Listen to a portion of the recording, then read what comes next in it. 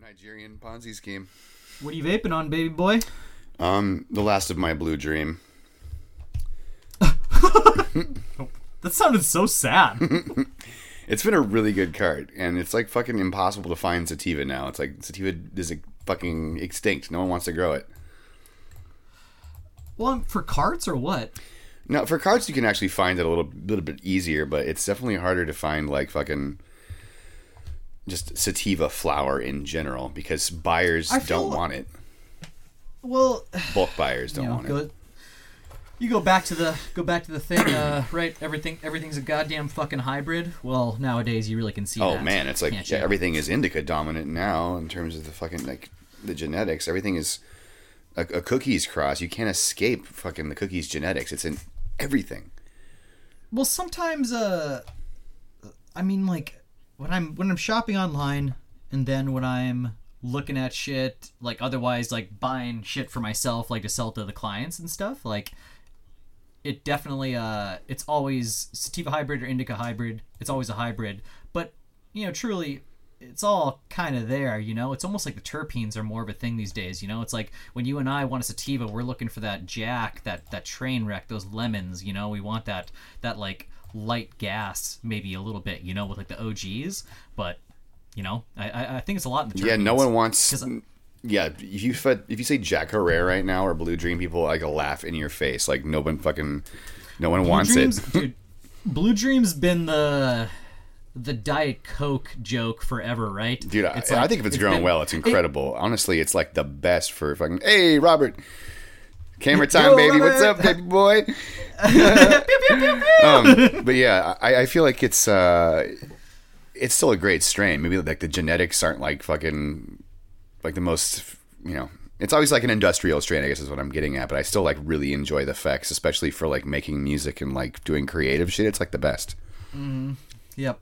I feel like all the big like sativas. So like right now, I bought a pound today of this banjo sour. Mm-hmm. It's some outdoor banjo sour, and the fucking nuggets are huge. Nice lemony scent. Like it's a sativa, right? It's just no matter what you open the bag, it's a fucking sativa, So I mean, this stuff will be gone immediately just for that reason. Just a nice fresh scent. It's not like doughy and gassy like everything else these days.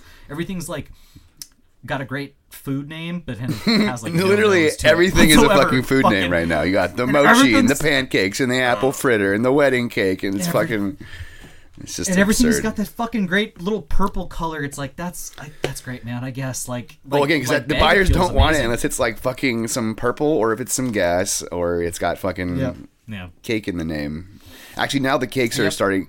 There's been so much cake on the market that now people don't want the fucking cake anymore. Like you say Wedding Crashers or anything like that. If it's I think Wedding Crashers might have like purple punch. So purple punch is apparently not desirable, even though purple is. I don't know. Yeah, no, purple punch has never been desirable. I don't fucking understand the psychology. It's not potent, that's for sure. Well, your purple punch is like your another math cast where we sit here and just fucking talk about weed for the first 5 minutes straight. let me get across this point though. The purple punch is what we're talking about is almost like the amethyst, where back in the day it was like what we called in the Manila House, we called it this. It was like the diet purples. It's not your fucking Urkels and your granddaddies. It's like this like really dark purple flower that doesn't get you fucking high. It's like a sativa purple flower. Yes, exactly. It's like diet. I call them. Yeah, it's like diet purples. Diet it's like, purple.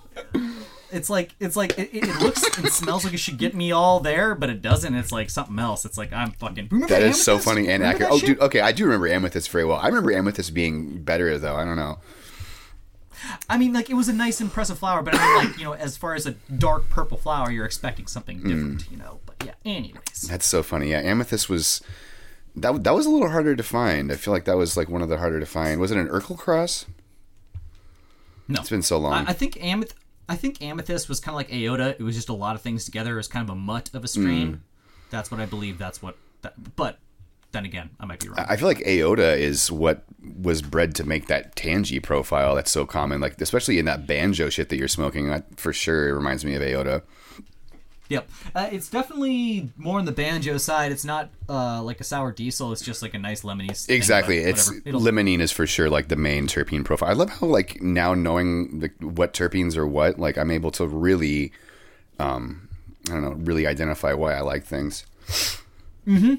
Or you also get like like all the food names and everything are one thing, but there are some notes you'll be like, oh, okay. All right, I get it. I get what they mean by this, like that kind of thing, you know, with the lineage. And, yeah. Okay, what I don't understand is GMO. Like, this shit does not fucking smell like garlic and mushrooms and onions, dog. Garlic cookies? No, garlic cookies. Garlic cookies has that rank smell. I get the garlic cookies, the GMO, but that was originally just called White Glove. That is a strain from a Florida crew of the Swamp Boys. And they originally, that was just called the White Glove. You know what else came through and... You know what else is really similar to that is this dark dosi that I'm smoking on right now from fucking Lit House. It's like really peppery and it's basically like Dosido crossed with gelato. But that's kind of garlicky though. Well, the Dosido with the gelato 41, that's the Dolato. Oh yeah, for sure. The proper name, Dolato. Yeah, exactly. Yeah. Some people don't call it that, but yeah, absolutely. Nope. Yep. A lot of branding, you know. Mm-hmm. There's a lot of just variations on the same fucking, like, you know, sherbaccio or sherbet fucking shit. It's all about marketing, sir. Truly. Branding, whatnot, what have you. Mm-hmm. So fucking what's good with you, dog? How you been? Good. Back on the sauce a little bit. Oh. How long do we... enjoying a beer. How long do we make it? We made it a month? Oh, 31 days. You fucking got to eat that fucking hat that you mentioned. Robert's got his pale ale. Dale's pale ale. Yeah. I actually, I'm since I did a dry January, I'm doing a Christmas ale that I've had in my fridge. It's basically just like a Belgian ale with like elderberries and like cherries in it and shit like that. That looks good, dog. It's not bad, dude. It's all good.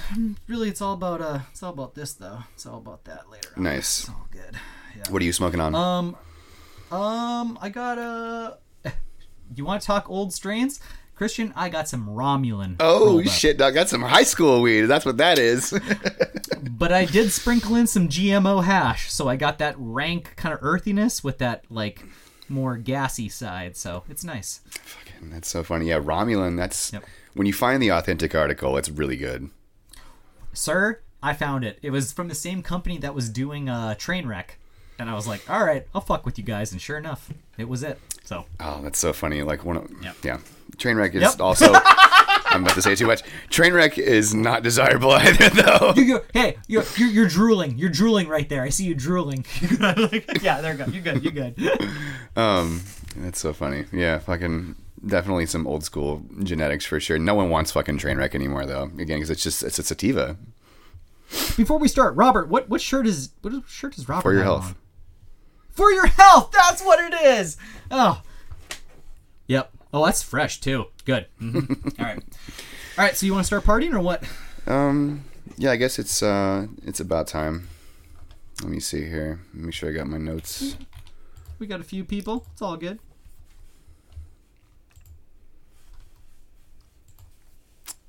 Oh, before we start, can we get like the first few? Yeah, we're gonna start with Pupil Slicer. Really? Yeah. Okay. We're gonna lead with that because I've got the most to say about that band.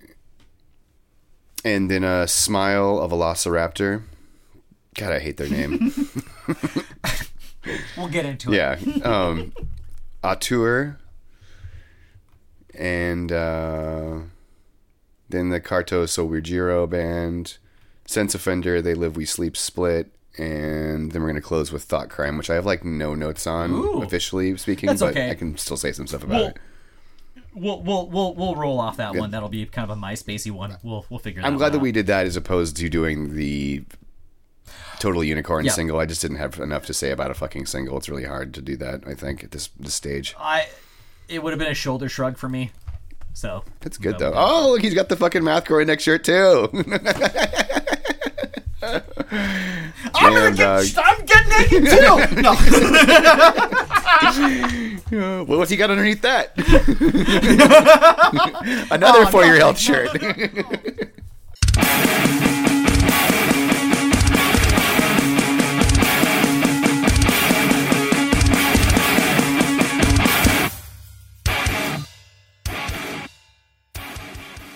Hey everybody, welcome to the 60th episode of Mathcast. I'm your host, Christian. And I'm your co-host, Levi. And before we get started, just want to remind everybody, please follow us on Apple Podcasts, follow us on Spotify, leave us 5 stars, leave us a review. If you have any questions or comments, you can send us an email to mathcoreinix@gmail.com. Bands on this episode are decided in part by our Patreon supporters, so please go check that out if you want to get some cool exclusive benefits. And let's go ahead and get started here. So the first band we're going to talk about is Pupil Slicer. Pupil Slicer are a 3-piece mathcore grindcore band from London, UK, featuring our very own UK correspondent, Katie Davies. Really? Yeah. Katie is our correspondent. Recently had her interview, Ped of Frontier and Sectioned, a couple years ago, anyway. Yep. 2 years ago, right? Wow. Mm-hmm. Jesus. And Pupil Slicer are set to release their debut full-length, Mirrors, via Prosthetic Records on March 12th. And the album was actually mixed by Pedram, I can never fucking say this kid's name right. Mixed by Ped of Frontier and Sectioned. Ped is always the... Let's give him a nice Ped. So yeah, it was mixed by Ped at his studio Outlier Sound, and mastered by Brad Boatwright at Audio Siege. I seem to be so charmingly befuddled. So basically, it already fucking sounds enormous. Like it's gonna sound fucking huge because of the mixing and mastering. Boy, this is a polished gem right here. I tell you what, I took a little elbow grease to it. It fucking sounds amazing. Wow, this band. It's fucking remarkable how much they have stepped it up in the last year or two. It's a 3-piece. Once you hear, okay, so naturally, everybody, once when you're listening to this episode, Christian and I, we got to listen to the full length before it was released. So it's almost like an album like this. I want to gush about it so much, but I will reserve myself a little bit. But holy fuck, this is so much. It is a step forward from what the other releases were. And they had a split with Sense Offender right before this. Mm-hmm. So they did. I think that was sort of a foreshadowing, but this is just leaps and bounds better in quality in terms of the songwriting and the performances on this record. They're just so much better. Foreshadowing is, you're absolutely right. It's relentless. There's a... Man, I honestly, I want to gush about this album quite a bit. I want to talk about a lot of singles. A lot of the songs that haven't been released yet. But this is just relentless. It's just relentless, chaotic mathcore through this whole thing. Yeah, and there's a real strong grindcore and power violence influence throughout this record, I want to say, just given the use of, HM2 pedals. Yep. But it's got a lot of more, modern flavor with the pitch shifting, and the very, frantic vocals. The vocals are actually a really big highlight on this record for me, for sure. Yeah. And there's just so many twists and turns in every track. The album is really musically dense. There's so much happening. It's kind of staggering, really. Not only that, the guitar tones in particular are really, really dialed in.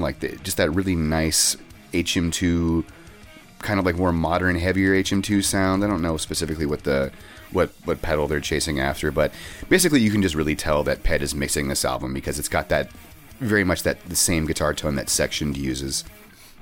I feel in the 2 singles that they've already released, what Christian just said, you can hear that. You can hear the Ped in there. Especially on Le Pelle du Vide, for sure, the lead single. Exactly. On the 2 singles, though, I would say I'm more towards the Wounds Upon My Skin would be the one I agree for sure. That's definitely the better track for sure. When you go when you check out Spotify right now, the Wounds is just 200 listens behind their other single. But both are just they really show you what the rest of the album is, or it's going to be. And these two singles are spread out through the album. I believe one is track 3 or 4, and the other one is track 7 or 8. Yeah, 8. Mm-hmm. So I think that is a. There will be 1 or 2 other bands on this episode that I feel they kind of shot their load immediately and kind of got the first track out. Even though it's a banger, it kind of dwindles after that, and I'll mention that later on. But I really feel Pupil Slicer really mixed it up and just sent us amazing representations for the 2 singles that they've had. I agree. Yeah, I feel like Le Pelle du Vide it doesn't really have like some of the best material on the album, but it does really, it manages to work in some really nice staccato sequences and really excellent use of the whammy pedal. And there's just so many like little guitar breaks and little chuggy sequences thrown in there that it's pretty head spinning actually. As Levi was saying, this album is not out yet, so it's kind of, we can't really speak at length about the other songs, but it's hard. It's hard not to gush about it because this is a great album. Yeah, it is a great album. It's really interesting how they've taken these kind of like thrashy and power violence riffs that could literally be off a Nails album, but given them like this way more modern flavor with the chord shapes, given the use of like panic chords, quote unquote, minor seconds, the pitch shifters, the kind of Daughters and Dillinger Escape Plan language that they favor. It's really it's a really interesting blend of old and new on this record. Well said.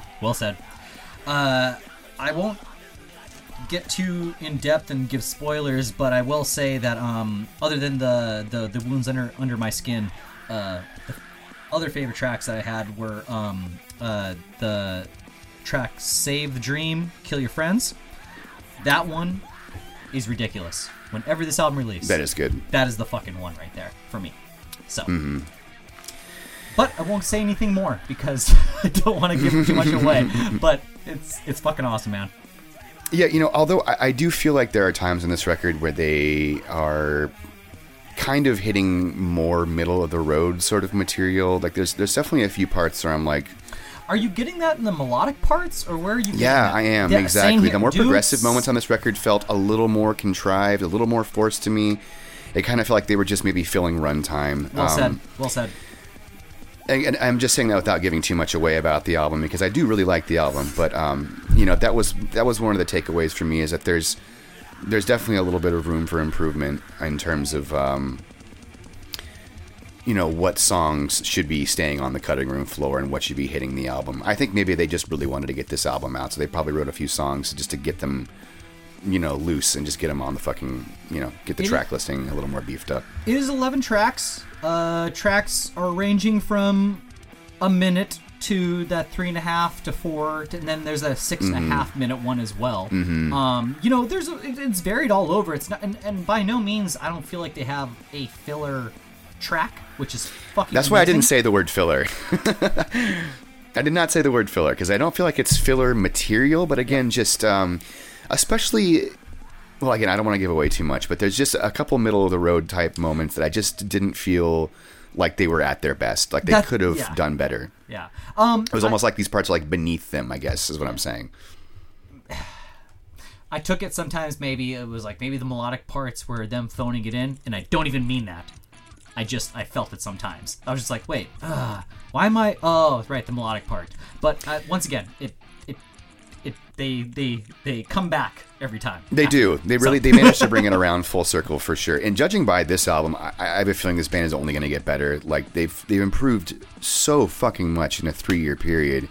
I mean, they've gone from sounding like a really confusing wannabe mathcore band that's still kind of like a metalcore band to like full blown, like staggering. Like this is kind of a great combination of stuff like Dillinger Escape Plan, Converge, Daughters, reminding me of Arms actually quite a bit on this record. Absolutely, dude. And then stuff like Pig Destroyer and Nails on the other side of the fence, more of like the HM2 kind of like grindcore like sound as well. So man, it's a really great merger of those two things. I was not thinking the Nails thing, but that's pretty good comparison there, man. Yeah, with the HM2. I think it's just again due to the Pedram mixing. The section guitar tones is really reminiscent of that guitar tone for sure for me. So we've only got 2 singles to choose from at this moment, so we should go ahead and give them Wounds Upon My Skin, which also has a really great music video. It has a great music video. Check that shit out. And the reason I love this song is it's it's just got that botchy introduction, with like the drum roll and the artificial harmonic lace riff. Absolutely, dude. It's there. It's there. It's like some futuristic botch, and then they break into this like clean part. What's interesting about that is not the clean part itself, but how they like break out of it kind of unexpectedly with like a staccato sequence, and then just expertly break back into the main motif of the song. It's like it's just got everything. It's really well written. And then the outro has a completely different feel to it as well, just like switching it up so much on every song on this record. So we're going to go ahead and play for you Wounds Upon My Skin, which is track 8 from Pupil Slicer's debut full-length album, Mirrors, and that's out March 12th via Prosthetic Records. Here we go.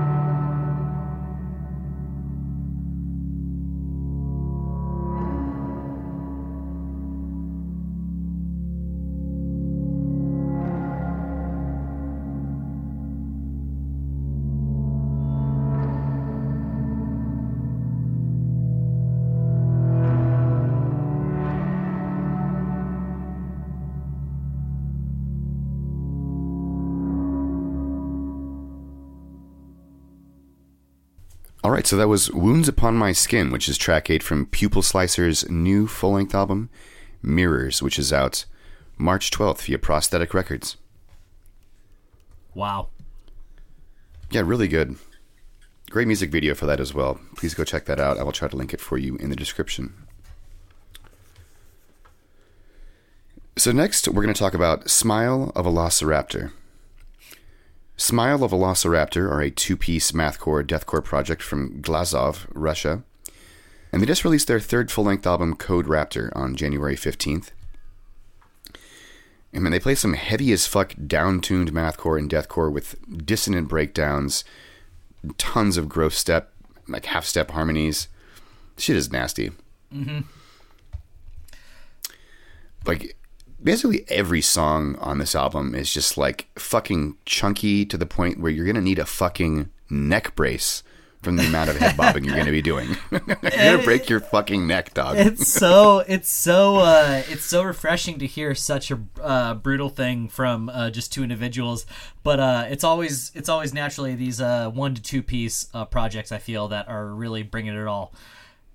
I'm going to stop it They're right here. They're like the infant annihilator of mathcore. Yeah, it's pretty ridiculous, man. The name itself is a little confusing for the band, and I'm not going to focus on this too much. Let's not dwell on the fact that the name is not incredible and doesn't really translate well, apparently. It doesn't. But also, my wife is from Russia, and she was also your wife. What they meant and what the translation was. Hey, Jeff, there he is. He's slamming down that vegan food. Wait, not out of focus. Why are you doing that? Yeah, you've been out of focus for a while, dog. What the fuck is going on? Stop being an asshole. Christian, since we're already taken away from the subject, are you wearing the Stay Tech t-shirt right now? Your only God damn it, I knew you were going to fucking call me out on that. It's probably... Camera off. It is one of 3 white t-shirts you own. I know that. It's like one of 4 white t-shirts I own now. Oh, you upgraded. Good doubled for my collection, you. Yeah. Good for you, man. All right. I have, yeah. All right, so back to the band. I'm a big boy now. Back to the band, yeah. So this is definitely just a beautiful mixture. I feel like the tracks, there's not much. Well, there is, but it's all pretty much the same. I feel like it's all pretty much Dysphoria meets like Psyopus. Tony Danza Tap Dance Extravaganza is like the main band that they're pulling from for sure. Like there are times on this record where it could literally be where you could have fooled me into believing it's Josh Travis himself. Like legitimately the guitar tone and like the riff flavor down to the production, everything. They must have just deliberately tried to be like, we're going to sound like the production value from Danza 3 and 4. So, I mean, naturally, we've had this since the MySpace days, but your bedroom projects, right? And 2 is the best one, Jeff. I agree. Yep. I feel like they definitely are at the top of their game for what they're doing here, as far as like a 2-piece, the bedroom project, all that. It's pretty well produced. I mean, they've been around for a second, yeah. Yep. Like this is their 3rd album, and this is like by far their best shit yet. Like I feel like they've dialed it into something now that like I actually like really want to listen to. Because before, like again, the name just I get turned off by stupid shit like a band name that I don't like. Like that's a really horrible reason to not listen to a band, I think. Because there's a lot of sick bands with fucking arguably terrible names that I love to now. So. A jokey, weird name though is questionable. You have to kind of ease into it. Where do we draw the line though? Well, I mean, to draw the line, I mean, we don't want to hate on them immediately, right? That's the main goal is to hear a name and be like, oh fuck that shit. Like that's once we get past that, that's good. But also, people show their true colors when they have names like this sometimes where, you're like, is it this? Oh, it is this. God damn it. Like that kind of thing. So, yeah. Joke titles, that kind of thing. It can give it a bit much.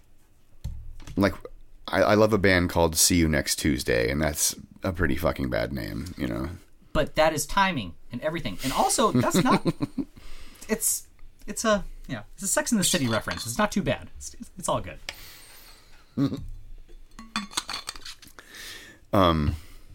So yeah, anyway, this is a great effort. Like this band has fucking really stepped it up on this album. they've had a lot of time to dial it in, so I'm glad to see that they've just like refined their image, put out some like actually serious, good looking artwork, took some like good promo photos. Now they're like really trying to like present like a serious act. That's the shit. That's the shit. And they've got my attention now. Yeah. They've got my attention now. This album is fucking good. This is really good. Question to you: what are tracks that hit you? Oh man, I had a really hard time picking a favorite track. Looking through my notes here. So. right away with Kaz was dirty. Yeah, the track that one fucking really hits. Yep. Track 2, yeah, track because 2. the first track is just kind of like a little intro. But the by the way, let's talk about lyrics. Track 1, they're like intro. You look at the lyrics on Bandcamp, it says intro. Then lyrics on the outro, it says outro. I'm like, okay. Oh my god, they had to do it. I gotcha. I get it. That's so funny. Yeah, so I liked that song. I liked Section Error Validity. Mm-hmm. That one fucking hits. Another one that I really, really liked was They Are In My Skin, which just has like this incredible slidey pull-off riff, like like the fucking the way they execute that is just so goddamn heavy, and they put it all together in one of the fucking sickest grooves of the whole record. Yep. That track fucking hits. Yep. Naturally, you're not mentioning it, so I guess this is why I'm mentioning it. I thought fucking Sinkhole was a very good track as well. It really grabbed me. This is probably my favorite of the record. Sinkhole was a good one too. I didn't have any notes about it specifically, but I do remember enjoying it for sure. Mm-hmm. I also liked They Are In My... number 23. I feel like that was a good one too. Yep. But yeah, as you were saying, like every track is kind of the same in terms of like what they're delivering, but yep. I mean what they're doing, they do it so well. Like if you just need some relentless breakdown oriented mathcore, you know, with that little bit of deathcore tinge, you know, as Levi was saying, Dysphoria, Tony Danza, Humanity's Last Breath, basically the most dissonant, down-tuned fucking shit you can think of. Like if you enjoy that kind of stuff, this album is definitely for you. I think we should give him Kaz Was Dirty, though. Cool. Let's do that. Track 2. Cool. So we're going to go ahead and play for you Kaz Was Dirty. Kaz Was Dirty. I don't know if it's a V or a W sound. Kaz Was Dirty. And that's track 2 from Code Raptor, which is Smile of Velociraptor's new album that came out on January 15th. Here we go.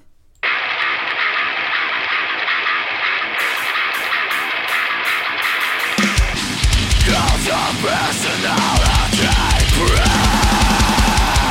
masters at my door.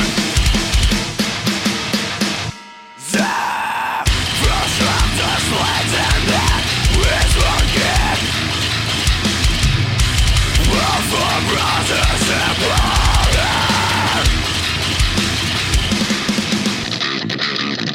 If I should spill, she should arrest the force. There's a wolf is shit built up in the system.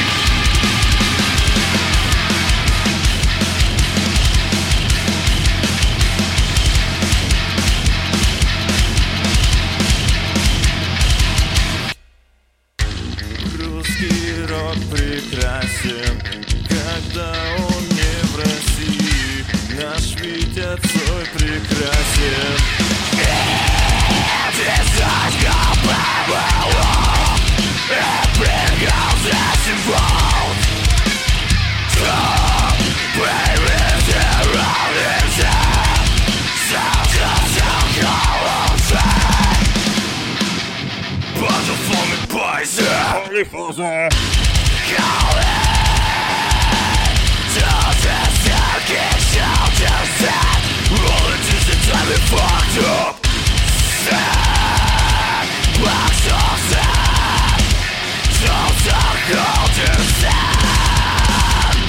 Simple.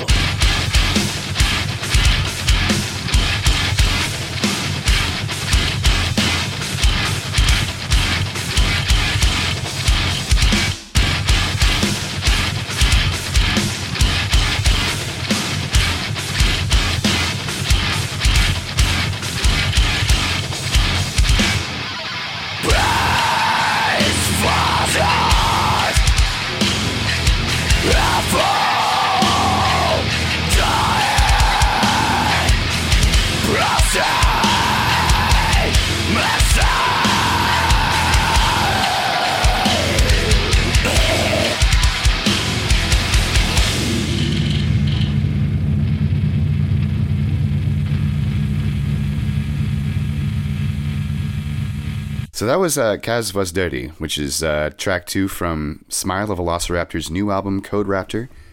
And that came out on January 15th. So next, we're going to give you your Mathcore news.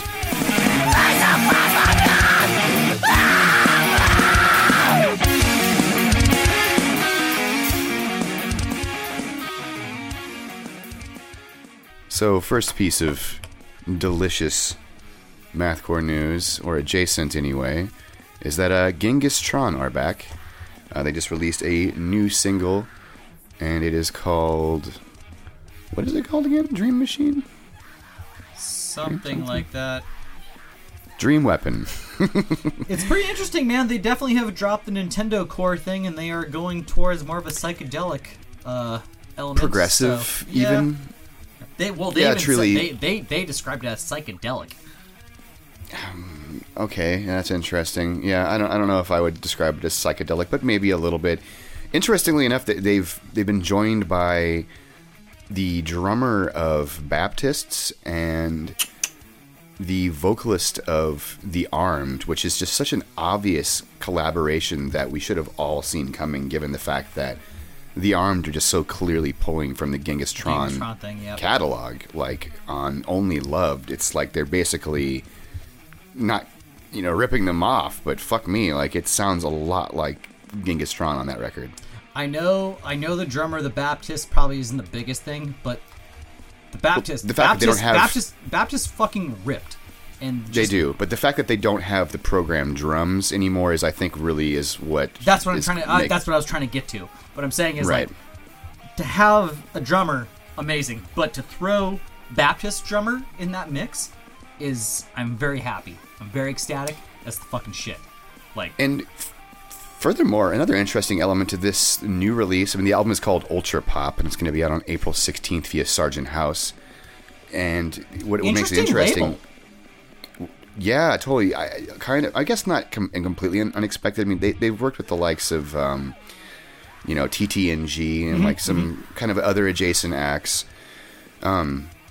But anyway, what I was going to say is that this album, the project, the band itself, now seems to be almost more of a collaboration. It's got so many guest appearances on it, and there seems to be like 8 members in the band now. I don't know if they probably have never had a static lineup, I'm guessing. In other words, there's probably been a lot of ins and outs. But yeah, I don't recognize any of these people.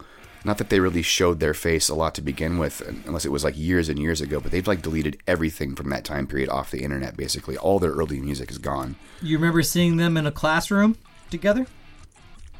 No. What? We saw The Armed in a classroom? No, not The Armed. I'm talking about Genghis Tron, though. Oh, no. I wasn't at that show, sadly. Oh, all right. I wish. But anyway, this album has guest... Thanks for making me feel bad. This album has guest appearances from Eva Spence, Kurt Ballou of Converge, and Ben Chisholm of Chelsea Wolfe, which is somebody that I kind of know by association. I kind of like grew up with a lot of the people he grew up with. I'm like friends with his friends. Really? Weird name drop, but he's just like he's from Calaveras, which is across the river from fucking Sonora. So across the dang old river. I'll tell you what, man. He's one of those Calaveras people. We don't like them.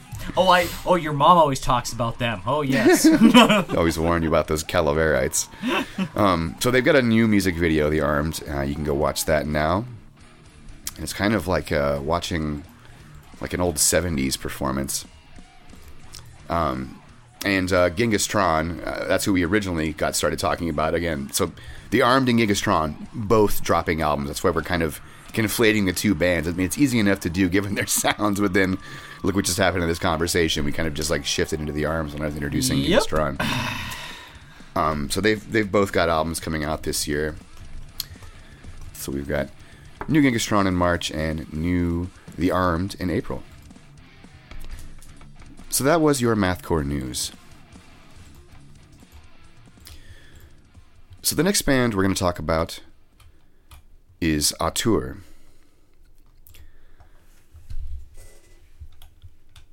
Auteur are a 5-piece mathcore band from Los Angeles, California. And they just released their debut full-length album Before and After on January 21st.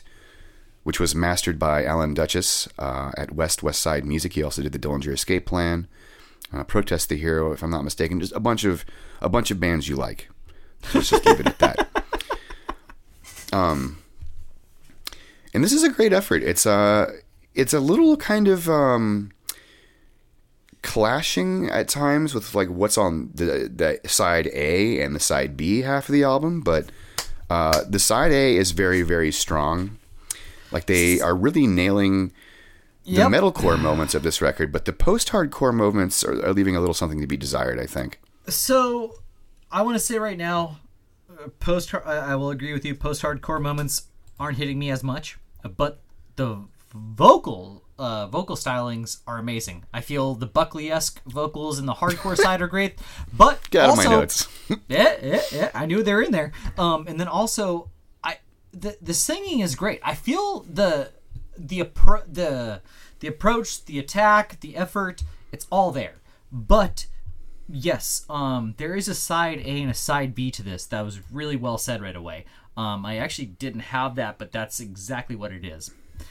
This is the one that I was speaking of from when we were talking about Pupil Slicer, where I feel like you kind of blew your load right away, and you gave the first track out, which is Old House. And I'm telling you what, man, listening to Old House, this is a record where I started from track 1, and with Old House, I fucking listened to Old House 3 times before I went to track 2. That's how much Old House fucking grabbed me. After that, it was great, but it just didn't grab me like Old House. And right. That's truly, if I was trying to be in the least words possible, that's what it would be. Well, it's just like listen to Old House or Dead Grass, and then immediately go listen to Repressor, Strawman, or Like a Wave, and it's just completely different bands. Completely different bands. The approach is, and so the melodic-y, more like post-hardcore, like singy side, it's not even boring. It is just that there's a side A and a side B where it's just kind of almost like a what, like that kind of thing. A bit of a disconnect. Yeah, there's a disconnect. It was a half and half. So I would agree with you. All in all, though, I feel this whole release, I mean, they're very talented people and it's great, but I really feel that initially I was looking for more Old House after I heard Old House. That's kind of where I leave it. Right. At that. Yeah. That's definitely one of the stronger tracks, and as you were saying, there's a lot of... It's the strongest track! What other track is there? Like, it's fucking Dead Grass. Shit. I felt like Dead Grass is one of the more catchy and memorable cuts off the album as well, to be fair. Really? Okay. Good vocals on that track, really channeling Josh Scoggin. As much as there's a lot of Keith Buckley on this record from the vocalist, I feel like he's also channeling just as much Josh Scoggin. Scoggin, you're absolutely right. The lyrics were another kind of gripe for me too, though. I on the more melodic cuts, I feel like they were a bit cringy. Like, I won't change, not for anyone but me. I've got lessons to learn.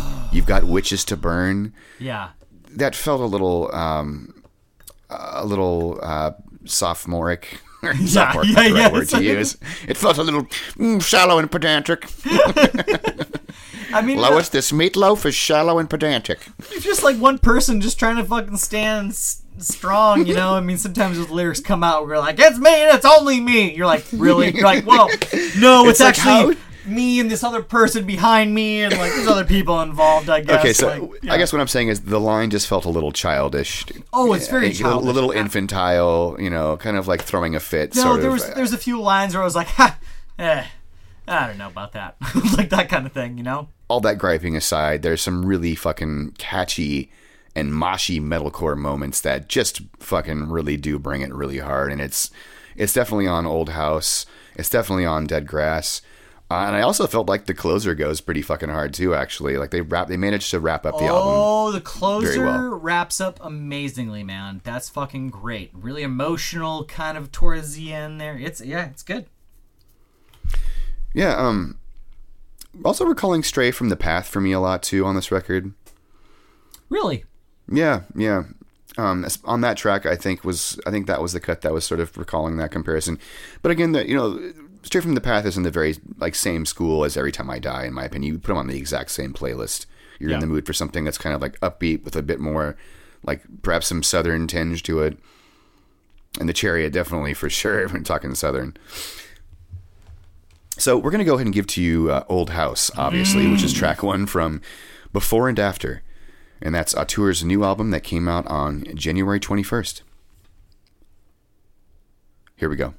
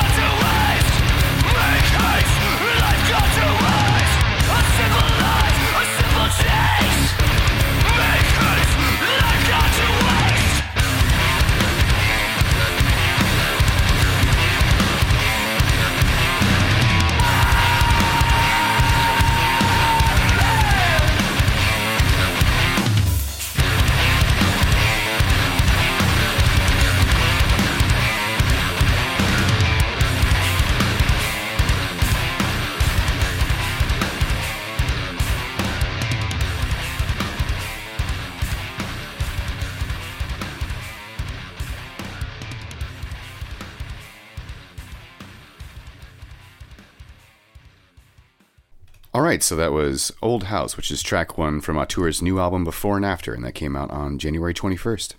Christian, did you know that was a banger? Little known fact. Yes, that's a little known fact. Yep, that's a banger. How astute of you to notice. Yep. So the next project we're going to talk about is Kato Sowojiro. Huh? Kato Sowojiro. Yeah, you said it better that time. You said it a lot better that time, for sure. So Kato Sowojiro are a collaborative mathcore project based out of Jakarta, Indonesia. with the core member Fatur on guitar, and a number of guest musicians, including the homie Junior Escartin from Panama, and Matthew Blockley of Cruel World Collective and Zoic, the latter of which we've discussed on this podcast. Yeah!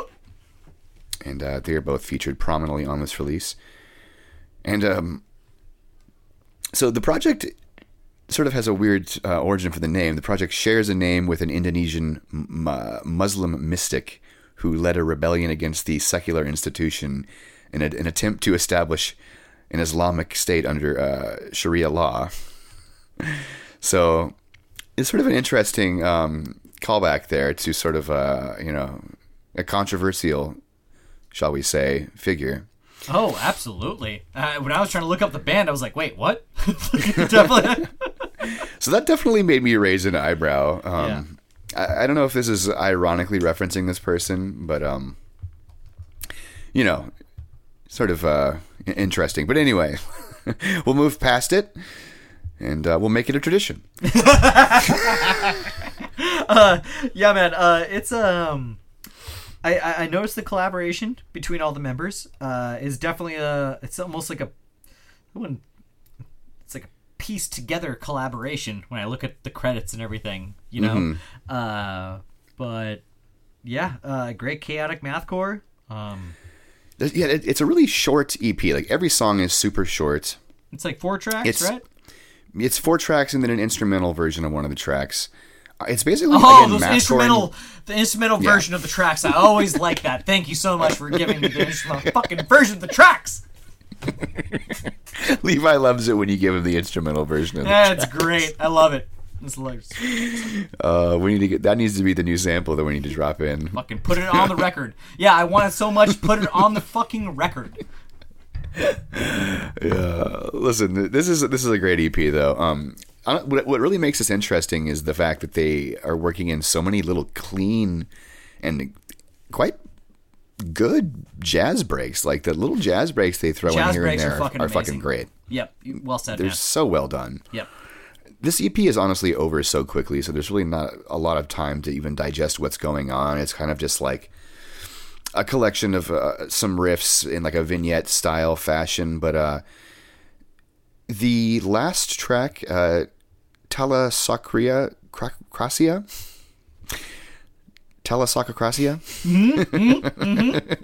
Yep. If Levi thinks it's okay, I must have gotten it correctly. Dude, you nailed it.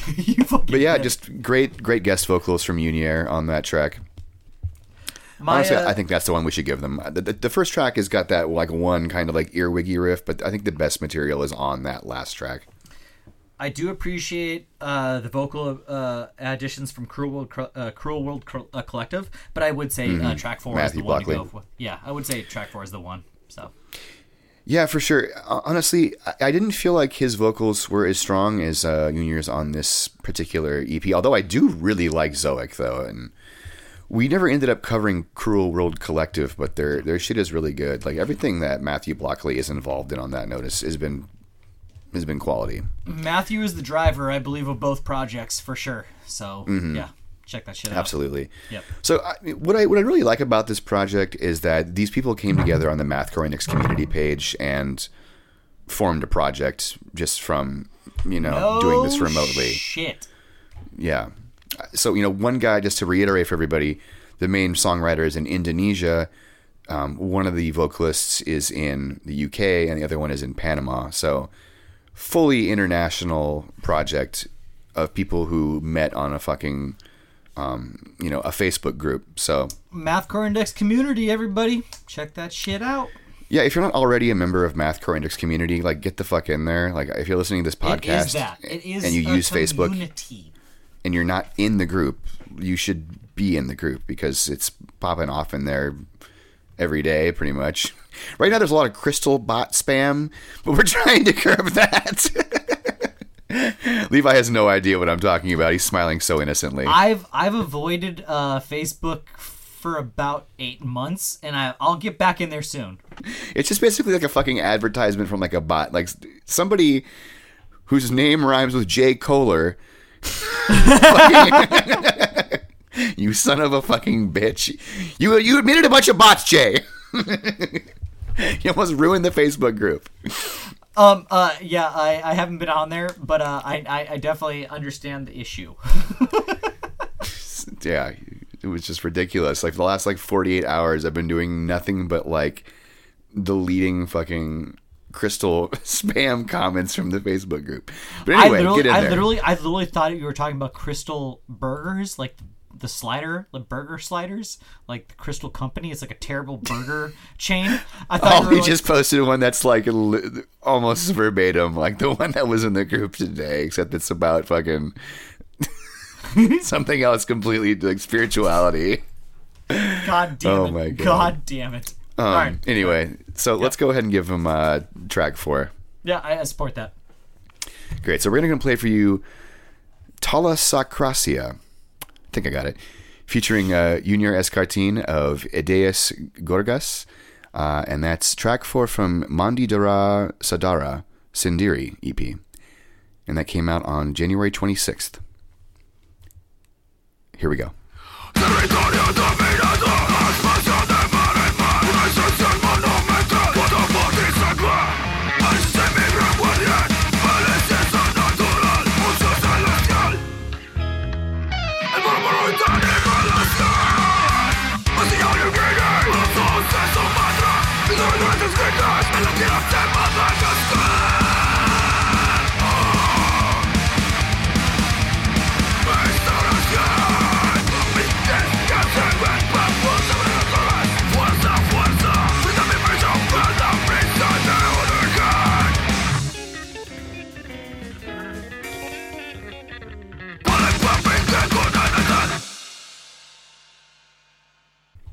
Blink and you miss it.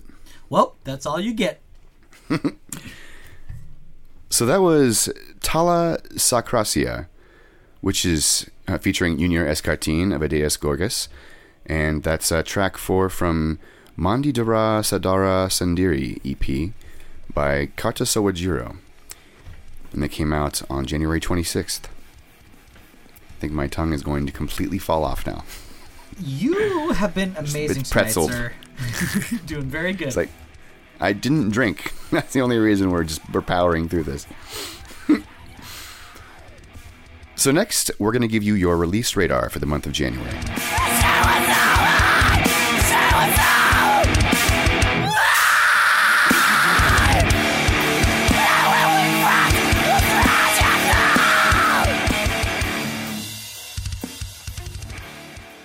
So let's see here. What do we got?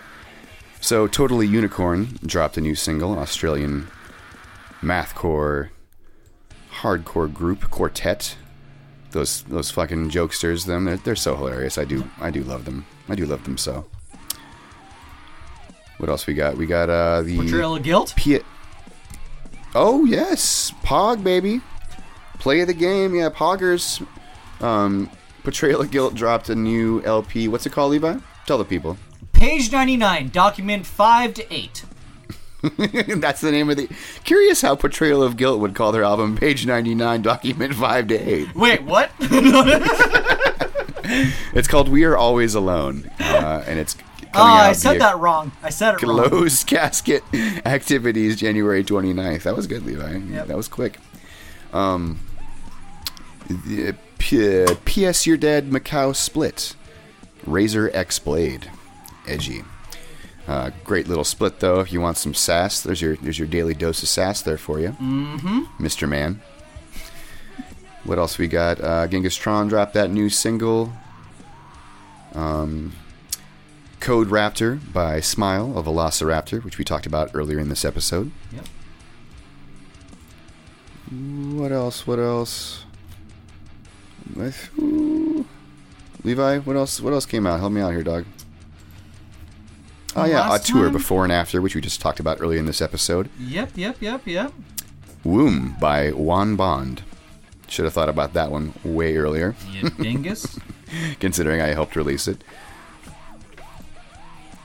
And I'm going to have to edit out the umming and ahhing here, but Blossom, the new single by Nurture Nurture, who were also recently interviewed on the Cast That Ends Creation. Yep.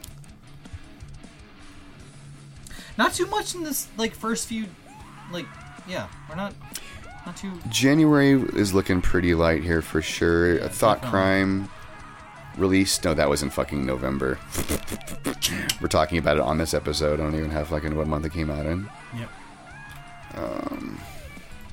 Did Plastic Bag Face Mask drop that yet? No, it's nope, not yet. Tomorrow.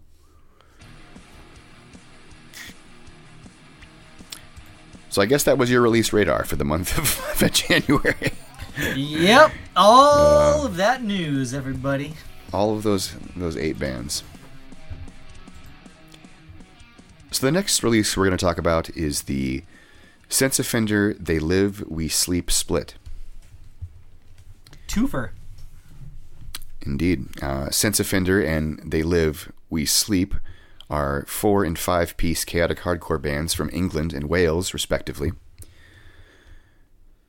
And they just released their new split EP on December 4th via Trepanation Records. And, man, fucking what a great pairing. Like, these two bands belong together on a split. They're right up the... I mean, honestly, the only thing really varying between these two is just the member amounts here, 4 to 5 members. It's still basically the same style. I'm not saying they're copying each other. It's just the same styling through this whole record. It's fucking great, man. What a great match for a split. Truly.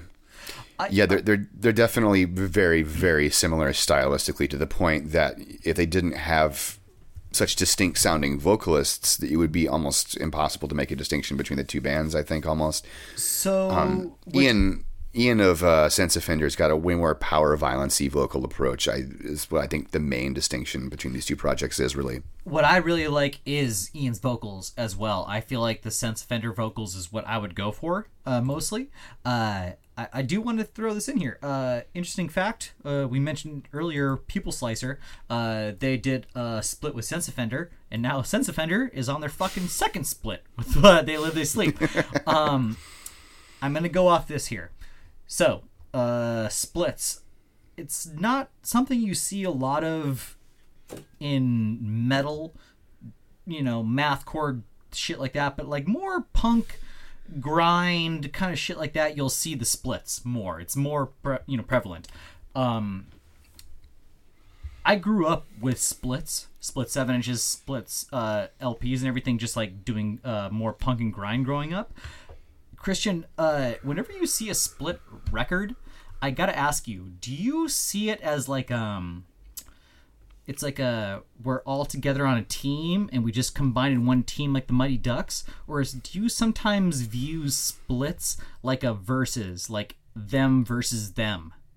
Do you ever see it like that? Can you say the last part again? Do you ever? Because I was coughing. Yeah. Do you ever view a split like? Yes, Levi. Like I view splits all the time. No, them like instead of like the record being like one big banger, like, oh, it's these two together, like this is fucking crazy. Or do you ever see a split like in your head, like, oh, it's these guys versus these guys, like these guys fucking really brought it, they didn't, like that kind of thing. Do you ever see a split like that? Because I believe it was like Caliban and Heaven Shall Burn back in the day.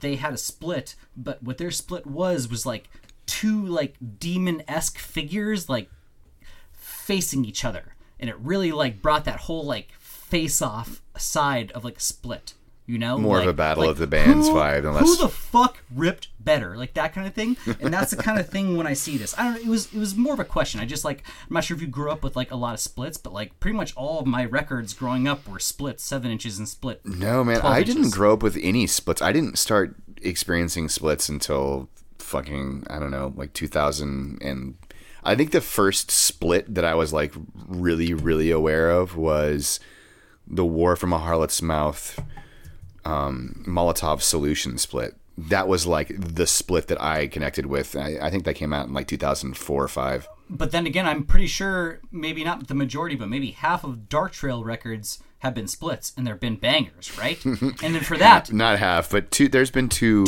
We've released 2 split releases. Releases. Okay. Yeah. And I feel like those. I'm not going to say what they are because. Yeah, but I mean, like for you those, don't need to plug them. But for those ones, it's fun to view it like that. It's like, are you viewing it like together as that 7-inch, or is it like versus those two?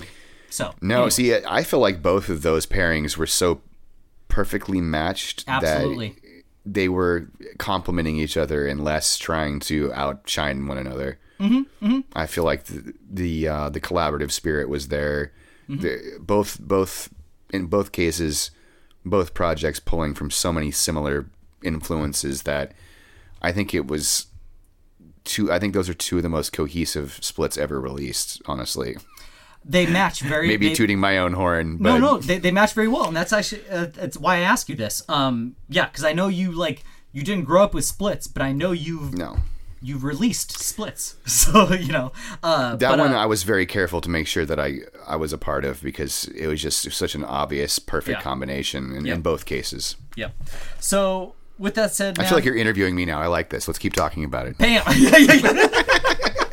Yeah, I love the sound of your voice. It's like, it's good, But yeah, man, I put on my interview persona. Right? But yeah, man, I gotta you can't see us right now, but we're doing a lot of hand motions. A lot of hand motions, yeah. A lot of the the prayer motion, but then you point it forward at them, like. Yes, very thoughtful. Yes. It's very inside the actor's studio, right? Very like exactly. Yes. What's your favorite curse word? Like that. But ultimately, what I want to say on this release, Sense Offender. They live, we sleep. Both match up completely. I have a track for both of them, and that's all I gotta say, because they fucking they're relentless. So, I lost Christian. Oh shit, is this Screamo? You did not lose me. Oh god damn it! God damn it! Yeah, don't get too excited. He's like, "Is this Screamo index time?" No, Levi, it's not. All right. Well, anyway, so they live. Yeah, so I'm right there with you. I didn't really have like a whole lot of notes on this, even though we just said a whole bunch about it. Like, what I mostly enjoyed about this, I think, is just the vibes, the dark, chaotic, hardcore vibes they're bringing on this release. It is a great pairing. Again, just coming back to what you were saying about perfectly matched splits. This is certainly one of them. Yep. They're both just pulling so hard from the Utah like dark hardcore catalog of bands like the Gaza, Bird Eater, fucking and Cult Leader. Yep.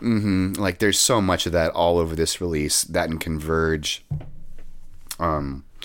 They Live We Sleep maybe has a slightly different flavor here and there. It's a little less dark and more hitting those like HM2 metalcore kind of moments, like you'd hear from a Nails or an End, if you like. Yep. But also still a bit of that Gaza flavor. So again, just a really fucking great pairing. I think that Flatline, Connectors, and Suffer Silent are the tracks that we should give them in that order. Oh, whoa. Yeah, I totally agree with that. Absolutely. Those are... Cool. Yeah, game on. So we're going to go ahead and play for you Flatline Connectors by Sense Offender and Suffer Silent by They Live, We Sleep, off the Sense Offender They Live, We Sleep split, which came out December 4th via Trepanation Recordings. Here we go.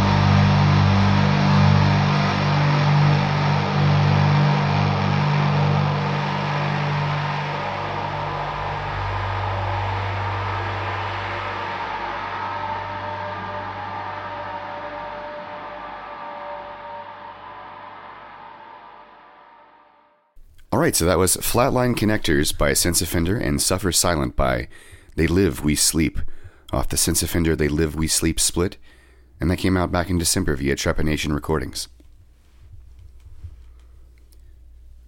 So the last release we're going to talk about is Thought Crime. Thought Crime are a 4-piece cybergrind Nintendo Core band from Illinois. Well, you could describe this a number of ways, but we'll get to that.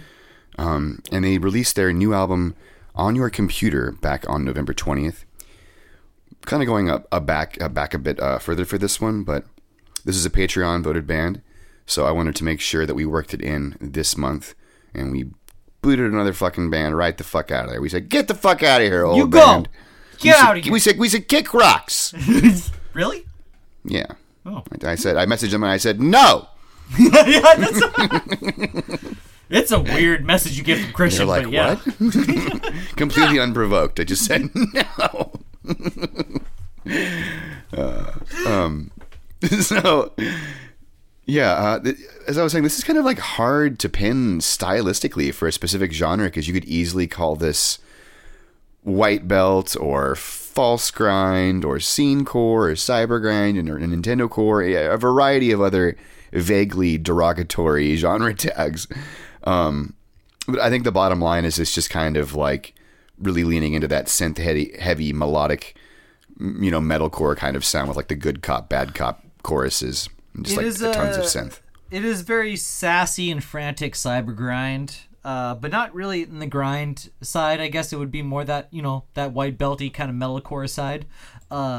Honestly, it's, man, I find it very interesting to see the, on Bandcamp, how they list the tasks of the members. There's like just a single member for a producer, and things like that. Oh shit, you're right, yeah.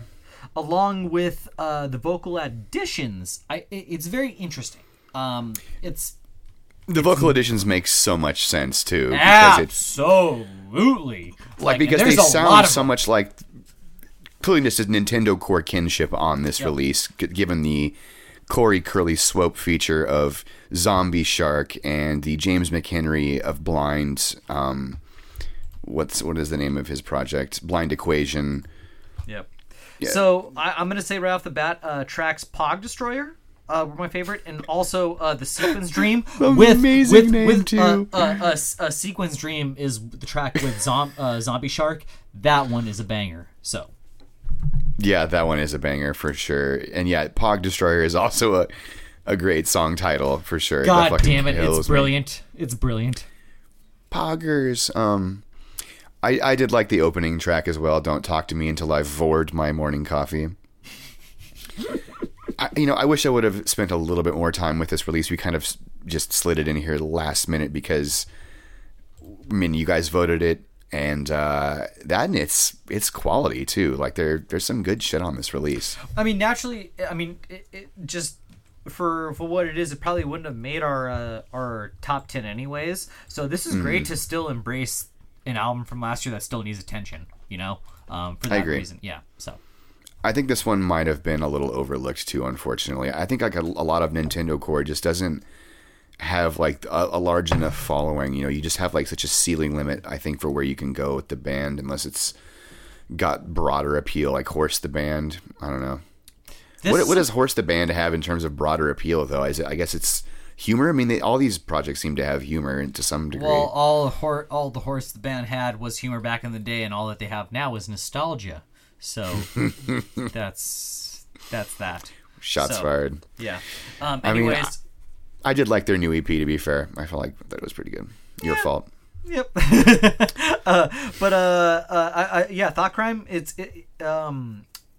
for what it is. It's very well thought out. I really do like the vocal additions. I really feel like that is something that really separates them from other releases of this genre. So it's well thought out. It's great. Levi, why don't you go ahead and pick a track for us? Ooh, let's do that Sequence Dream. Let's get some Zombie Shark love. Cool. So we're gonna go ahead and play for you "Sequence Demon," which is track 3. Oh, Demon? No. Demon. No, I wrote Sequence Dream. Isn't Sequence Dream better? Isn't that nice? We'll let it slide this time. Yeah. So it's track 3 from Thought Crime's new album "On Your Computer," and that came out back in November. Here we go.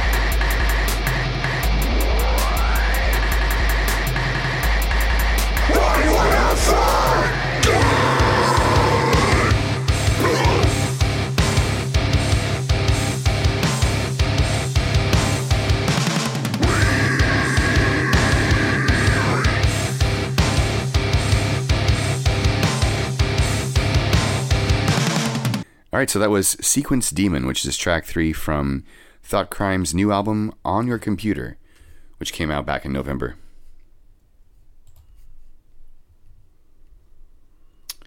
So recently we had the pleasure of sitting down with our friends in Mouth Breather to have a chat about their debut full-length album, "I'm Sorry, Mr. Salesman," which is coming out in May. Here we go. Everybody, thanks so much for joining us. Mathcore Index here. I'm your host, Christian. And I'm your co-host, Levi.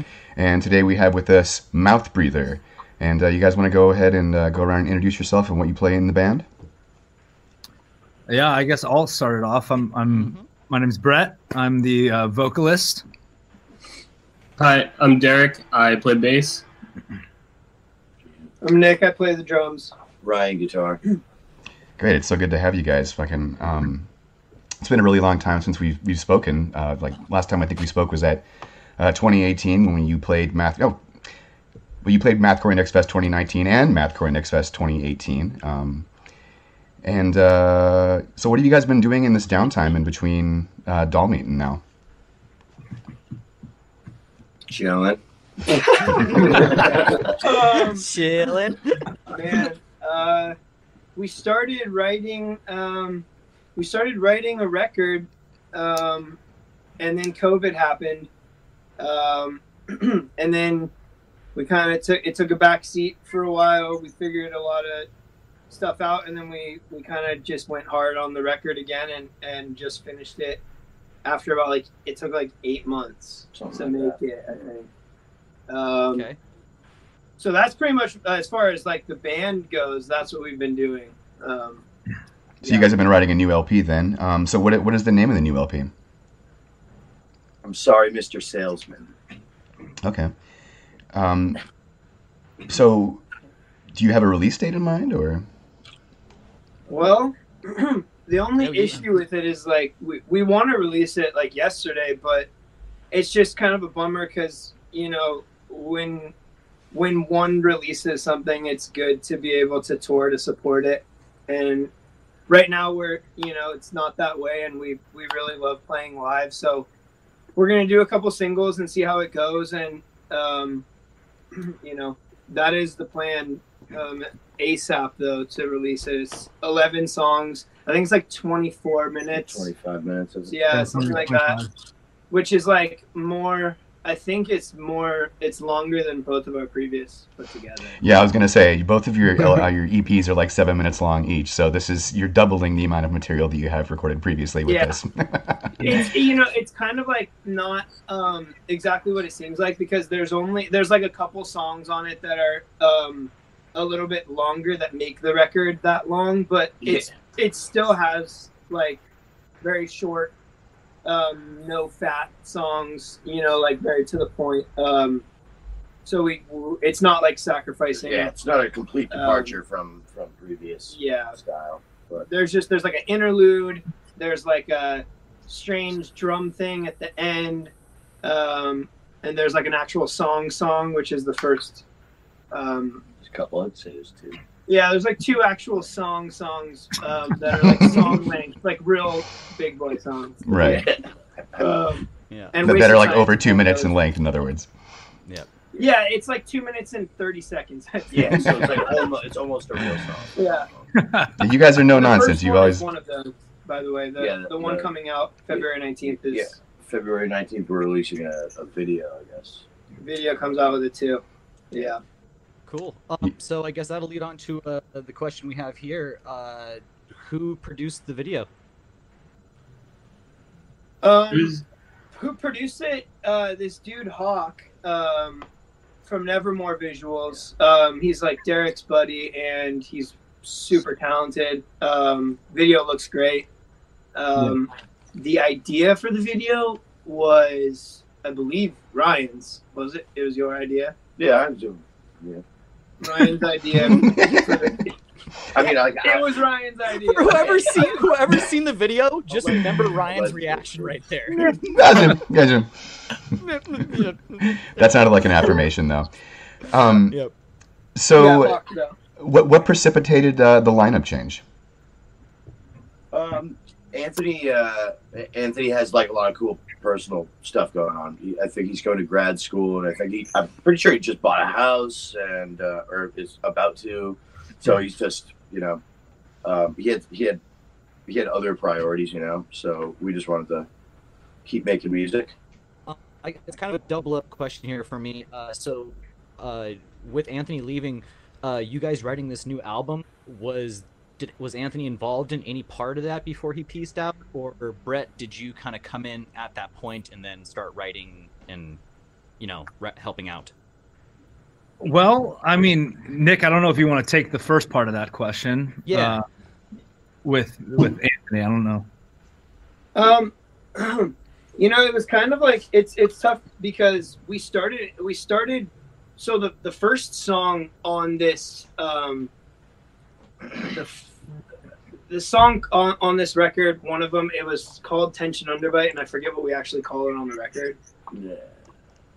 You So Loathe Me, something like that. Track 4 on the record, we wrote. I wasn't even I think that the first iteration of that was before I was even the drummer, 5 years ago. Yeah, I wrote this song at least 5 years ago. Damn. Wow. The Wasted Science we wrote 4 years ago. Yep. We started writing this record when Anthony was in the band. So okay. There are definitely versions, past versions of these songs that we were playing, that he had done his thing on, and not the whole thing, but yeah, he was definitely very much in the band. And then when Brett came in, we reimagined, the whole thing. Brett and Ryan wrote the lyrics for the record, and the songs are they're on the whole, the old songs are reimagined. We remouthfied them. Yeah. The one. So you had very early permutations of some of these songs that you performed at Mathcore Index Fest 2019 with Derek doing the vocals. So I imagine some of those songs have been modified slightly at least. I think mostly, yes. No shit, really? Yeah. Okay. Yeah. Then yeah. Yeah, I still have to think about the names of the songs because I can only call them by the working titles. We've been calling them for years. Understandable. So yeah, I can't actually remember what the one song that I saw that y'all played was, but you definitely played. Really? Yes. Okay, cool. One of the songs. And I just want to get it clear. I want to get it clear for all the listeners out there. As far as vocals go with Mouth Breather, there's kind of like a little lineage going on here. So we have Anthony, the original vocalist. Derek, correct? When you guys played Mathcore Index Fest, you weren't bass, you were doing vocals. Yeah, there was a whole thing about that because I was originally going to be playing bass for that show, and then a couple things went a little haywire, and I had to learn all the vocals in like 2 weeks before we left. Guess what? Your vocals. Yeah, it was a real fun time. So I'm finally back in my normal position. Mouth Breather really seems to be about that kind of just the ever-changing, really flexible, malleable lineup, and everyone's switching roles a lot. Yeah. Well, Derek is actually still doing vocals. I noticed. He's backup vocals now. Yeah. So that's good to have some continuity. I want to say it adds so much to the diversity. Already what Mouth Breather is. Yeah, there's just that extra little like beef in there, in the tracks and that you Nick add does, in there, Derek. It's great. And Nick does vocals as well, and some singing on this record too. Yep, he does. But I think Brian forced me to do clean vocals. Dude, that's the best song on the album, by the way. That's my favorite song. Burnout fucking kills. Really? Yeah, it was the first song I heard off the Brian album. hates that. I don't. We're giving a Mouth Breather spoiler right now. There's some singing in the album, so get ready, everybody. Yep. We've always there's always been. I don't know if Brian would agree with this or not, but I think there's like two main styles of songs that Mouth Breather does. And one of them I would describe as like a broad describer of kind of warm and like more like rock. And then we have like a cold, callous, calculated type of song as well. And so that's more like machine and artificial and like kind of industrial sounding. So this song definitely is like brings out the sort of like both sides of that, which is weird because it has like some what would seem to be diatonic like progressions, but they're actually not. Yeah, what he's saying is like we're basically the Beatles. So you're bigger than Jesus, then, is what you're saying. The chorus, yeah, okay. The chorus is not diatonic, though it sounds like it is. It's actually not correct. It's still just fucking four notes in a row. But I just happen to be able to like sing something that sounds like it's in a key, but it's really not. And so, yeah, it's kind of weird how it happened, but it kind of just worked. That's awesome. I think that melody might have been informed probably by some guitar, the guitar textures maybe. That would be my suspicion. Yeah. Derek, this question is for you. How has the adjustment been from going from Vox to playing bass on this record? It wasn't too bad because I already had been planning on playing bass for this band before, and I learned a bunch of the old. I think I learned all but one of the old He's songs like, I already before. played all the bass, and then they were like, "Hey, you're doing vocals instead." So I think honestly, and you start in 1 week. So it was pretty easy, actually. Yeah. Honestly, the transition back to playing bass was a lot easier than getting crossed into doing vocals. And to be honest, I'm a lot more comfortable on a stage when I'm holding something other than a microphone. So I'm excited to get back out there when it's possible. Nice. So you're more of an instrumentalist then? Seriously. Yeah. Okay. So let's see here. So what is the theme of the album? Like, where are you drawing inspiration from? For I'm Sorry, Mr. Salesman. A couple of things. Some stuff that's been going on, and also other stuff.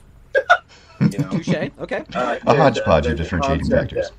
There's a concept of there's this character, this salesman who, he's a traveling salesman, and think like Death of a Salesman. He's got a big case that he goes door to door with, and whenever a child answers the door, he abducts the child, puts them in the suitcase, and then they're converted into another salesman that then also abducts children.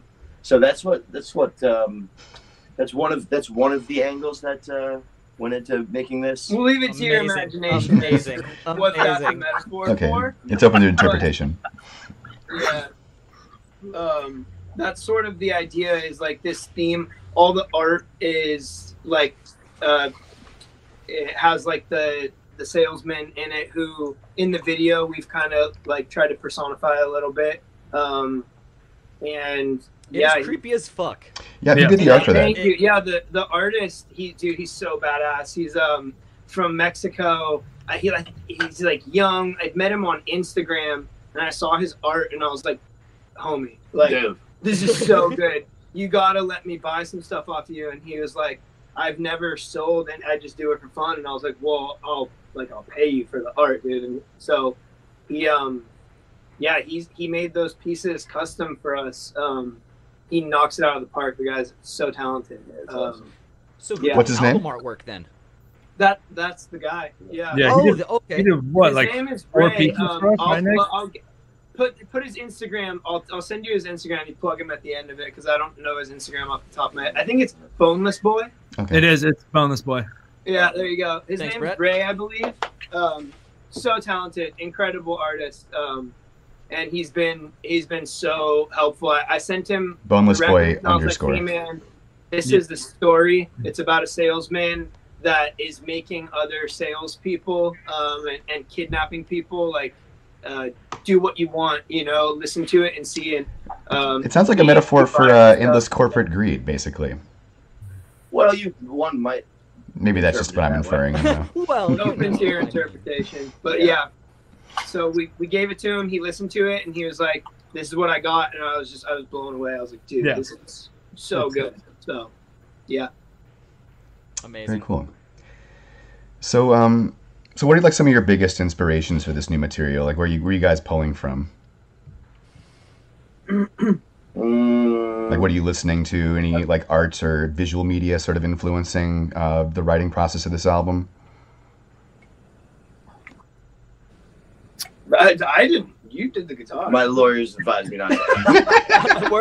Ryan, who are you ripping off, dog? Let's go. Come on. That's a tough one because once again, man, like it's I think this. I'll start it off with saying like this record, I believe, is the most true to what Mouth Breather is for sure. It's cool because there's enough songs on it to where you get to kind of actually hear, like.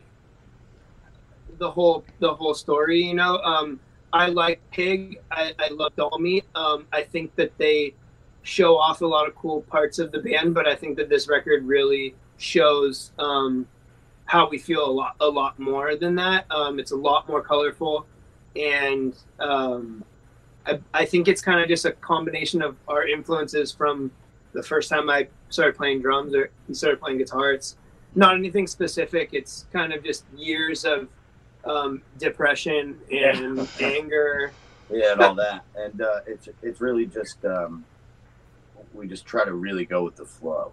So like whatever happens is whatever happens on the record stays on the record.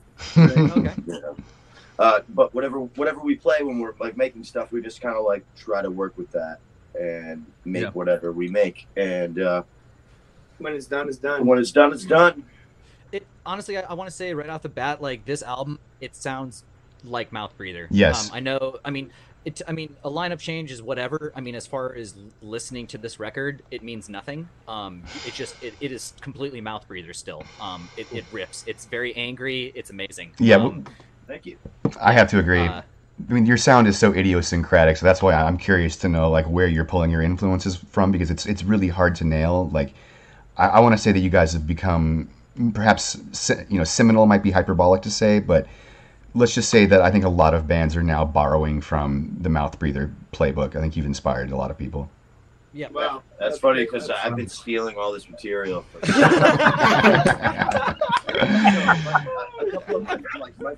couple of my favorites would be like create another pitch shifter hardcore band.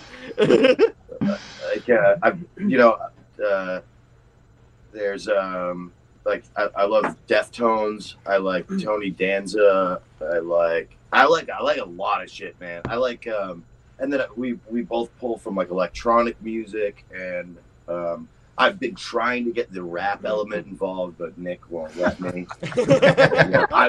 What's up, Brett? You got some hot bars, dog? I can spit.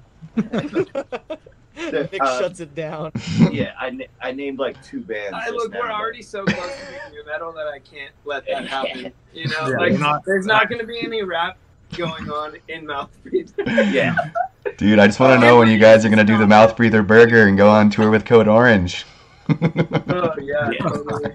That'd be great. Yeah, so, I mean, I've listened to a lot of different stuff. I know that Nick does, like we all do. So it's too many influences to name, really. I don't think we all have maybe even one band in common.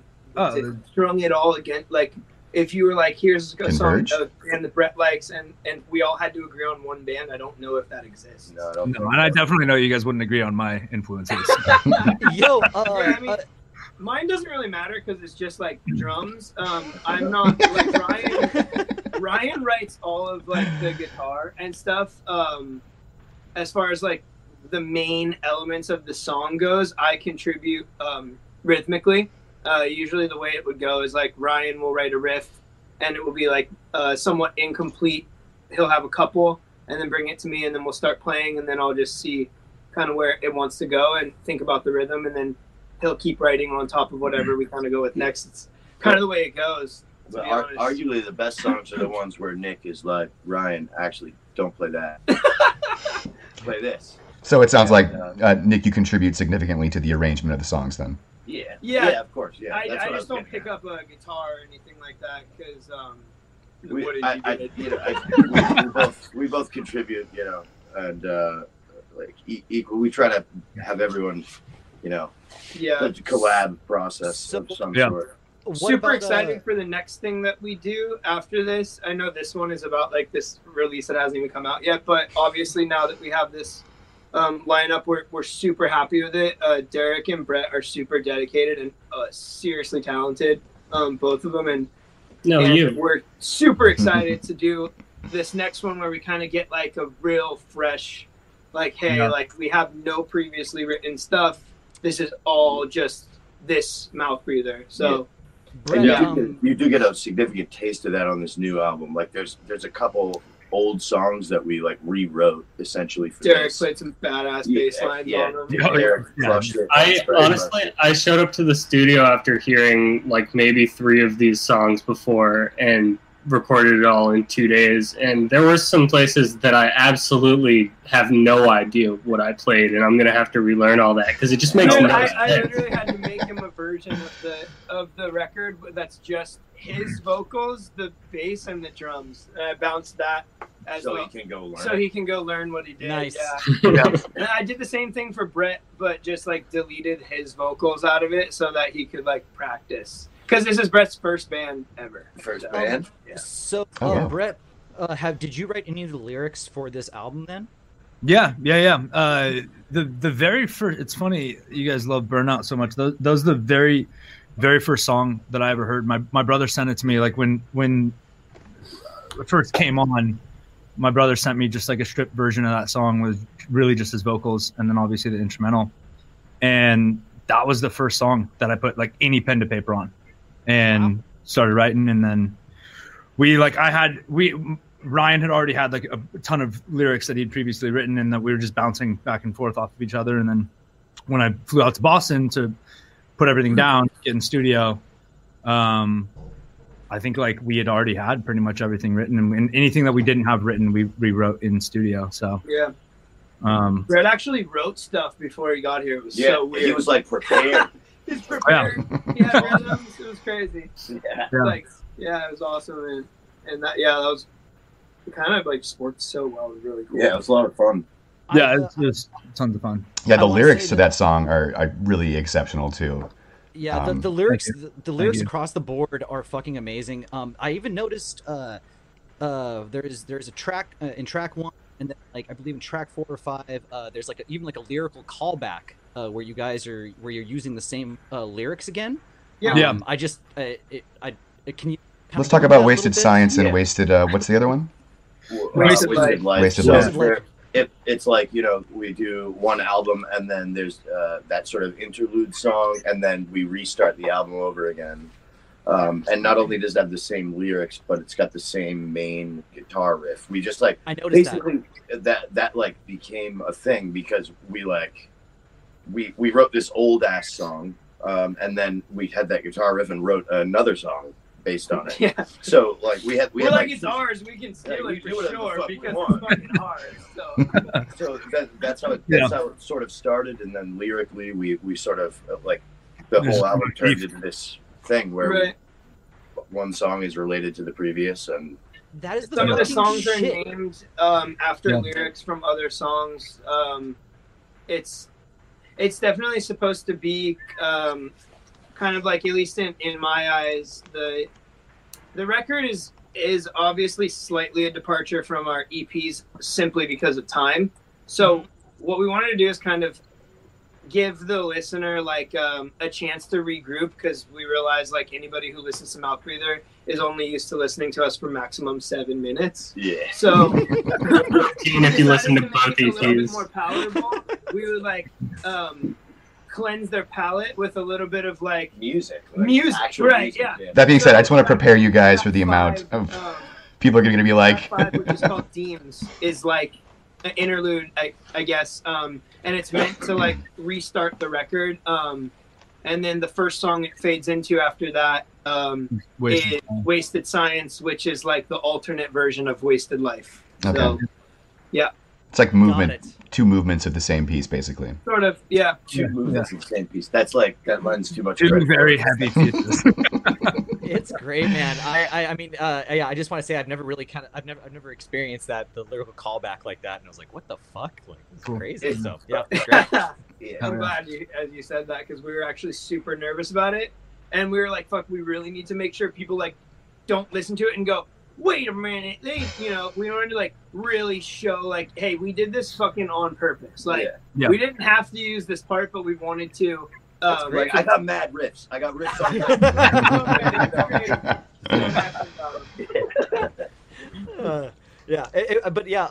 I noticed that, and I definitely had to go back and listen to it again. But just a good choice and everything, I gotta say. So, thank you. And once again, just crazy that you guys continue the Mouth Breather sound. Just stoked on this. So yeah, and congratulations on tripling the real estate of your previously recorded works with this new album. Absolutely. Oh, yeah. Just be prepared for the comments. Everyone's going to be like, oh, I wonder how long it's going to be. Another 7 minutes of Mouth Breather.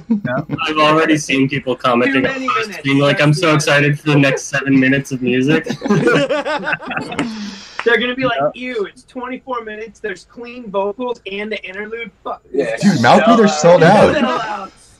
Yes, we've sold out with 1,500 monthly listeners. They're fucking corporate now. Dude, I'm so corporate. Yeah, we're starting a label soon, so. Yeah. It's called Doll Meat Records. It's called Corporate Underdogs. Corporate Underdogs. well. Called Defend Wall Street. Yeah.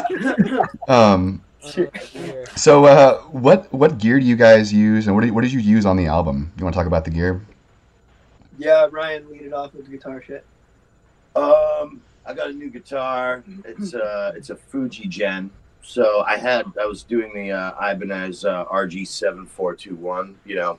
It's like 101. yeah, 111-000-1101. No one can remember the fucking model numbers. So all the 7-string nerds like myself talk about the RG7421, and in my opinion, the best one. My buddy taught me this. He was like, "Get this one. It's the like late '90s, early 2000s, made in Japan Ibanez." And then I found out that a certain company makes that, where a certain company was subcontracted by Ibanez, and that company's called Fujigen. So now you don't have to buy this old ass guitar. You can just buy one right from them. Buy clones. So I was playing that. I've been playing that guitar, and I got some pedals and stuff too. I gotta ask you, what is your pitch shifter of choice? What pitch shifter are you using on most of the Mouth Breather stuff? I use 2, and so it's funny you should say that, because I was like, man, I lean hard on the pitch shifter. It's basically like no one would like it if I did, like I wouldn't write anything if I didn't have a pitch shifter. So it's like, I can't do so many wheats. I better use the pitch shifter to go down. So I actually don't go up. Sometimes I go down now.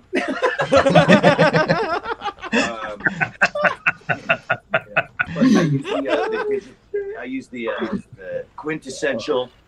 You go wee, go woo. Yeah, like that. I use the Digitech whammy and also the Electro Harmonics pitchfork. And hopefully I'll be using 2 pitchforks for the next one.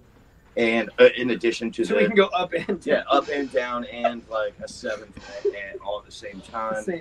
So versatile. Amazing. Yeah, but the most important pedal is definitely the delay pedal. You know. What delay you rocking? No, the DD7. Nice. Which Boss. I don't use at all on the album. But you, I think, at least Pig, you definitely played with the 5150. Yeah, what did we use? You used Jay's 5150 for this one, the block letter. Same with Pig, yeah. Yeah, I don't know what you used for Doll Meat. I can't remember. We used like a bunch of different shit for that. But I rock this 6505. That's just the one that I have. But we used 5150 for the head. It's like it's old. It's Jay's old. Blockhead, love it. I mean, block letter, it's badass. Yeah, it's sweet. You can't go wrong with the PV, basically. No, dude, thing's so loud. Ryan, I respect Ryan because he's one of the few guitarists nowadays that actually stands in the room with the setup and actually plays. So I have to like yell at him through, you know? Yeah, I'm already deaf, so it doesn't matter. Well, you'd be surprised. I mean, look, I shouldn't knock it because, like, if you're playing stuff that doesn't require feedback as, like, an audio device, good point. You shouldn't because it's going to be so noisy and it's really hard to communicate. But we try to use the feedback. Yeah, Ryan can also play the song, like, through without needing to stop. So a lot of people don't. They need, like, to take a bunch of takes, and it gets really tough to communicate through a window, you know? So it's not that I'm, like, really good. It's just that, like, you know. You know the songs. I know the songs. I suck. I'm just okay at Mouth Breather songs. So you're saying that you get a lot of songs in one take, then? Yeah. Yeah. Well, he does them 4 times each, but yeah, I totally for layering. Oh, amazing. Okay. And I play two guitar parts on the album a lot of the times. Different pickup settings. Yeah, we're gonna be having. We'll probably have somebody as a second guitar when we end up. If we ever end up touring, you know, if this ever. Yeah, so if you see this interview and you think that you can do it, and by do it, I don't mean play the songs, I mean put up with the 4 of us. Text me. As long as you make a lot of noise, it's fine. Yep. If you can punch the guitar, then you're on. All right. Art. Who's got gear next? What else? Oh, I did a couple, just a couple cool things on this record. Ryan, you forgot to mention that one of the coolest things that Mouth Breather will have ever done is Ryan used the fucking talk box that he made on this record. Yeah, like Peter Frampton. That's the shit. Talk box. Yeah, I used a talk box that I made by bastardizing a practice amp and some fish tank tubing and stuff. Duct tape. Yeah. Bunch of regret. But it works. It sounds like it sounds like Peter Frampton. It's so sick, honestly. It's really cool, and we actually tried to get that, like, show it in the video. There's really no cool way to show somebody doing a talk box in a video. Yeah, it's not in the video, but it is very much on the record. It's on the song, our first single, Wasted Science. I think that was really cool. Ryan did that. It was like way out of left field. I don't think anybody's used a talk box on a record since Peter Frampton, yeah. No, so that's some gear talk right there. Got a talk box. That's the shit. Yeah. I played a fucking kid's xylophone. Yeah, kid's xylophone. He also played on a cast iron skillet. And, he did for the Deems. Yeah, and a Tupperware. Some now we're talking. Tupperware. Yeah, I went full Trent Reznor on that motherfucker. Nice. No, it was cool. We kind of just wanted to do whatever we wanted, and we felt like it needed some chimes, and we were like, what can we fucking do to make some weird authentic chimes? And I went and I did like a double stroke. Well, actually first Ryan went and did super poorly executed single stroke roll on the xylophone, like up and down it, and I was like, get in there, and I did a double stroke roll on it, and fucking came out like so much better than I thought it would. Yeah, it's really cool. That's awesome. And then the Tupperware on Deems, and then the cast iron skillet with a ton of ungodly amount of reverb. It sounds like a fucking like a railroad spike hitting a train in a tunnel. Hitting a train, cool. right? Yeah, right in the cast iron skillet. Yeah. Wow, really bordering some noise. Nothing cool, I don't think. Derek does stuff with his bass. Yeah. What are you rocking, Derek? Yeah, I didn't have any basses that I could tune low enough when I went into the studio, so I borrowed my friend's Dingwall to track on, and that thing is ridiculous. But I was running it into my Line 6 HX effects that I use for everything, and I got some expression pedals to do all the pitch shifting. But we actually tracked all of the bass through a Bad Cat Cougar into, was it a Mesa cab? I think it's a Lynx. Oh, it was a Lynx? Yeah, it's the older, it's a Lynx, older version of the Lynx. It's right here, actually, but I don't remember. I think it's a Lynx. Oh, yeah. The Bad Lynx Cat. 50. Yeah, I just saw Bad Cat. Technically a guitar amp, but it's just a good amp. So, yeah, it sounded really good with Derek's. Like, it has a good, like, fucking high gain channel, so we just use that. Mm-hmm. Guitar amp. Yeah. Not much variation on my end. Just hit bass hard, make sound good. What do you play live? What bass would you play live? I finally just got thick enough strings and set up my Fender Geddy Lee signature jazz bass in G. Nice. So just gonna be playing a regular old Fender 4-string with 140 gauge strings. Holy shit! Is that what's in the video? Is that the one you have in the video? That's what I was about to ask. Beautiful. It's the Geddy Lee signature. Okay. Yep. Mm-hmm. Brett, what microphone are you using? It's honestly a great question, Nick. I don't even remember what microphone we used. I was gonna say, if Brett knows the answer to this, I'll fucking poop. I don't remember the one we recorded for the studio. I don't remember what's at Jay's studio.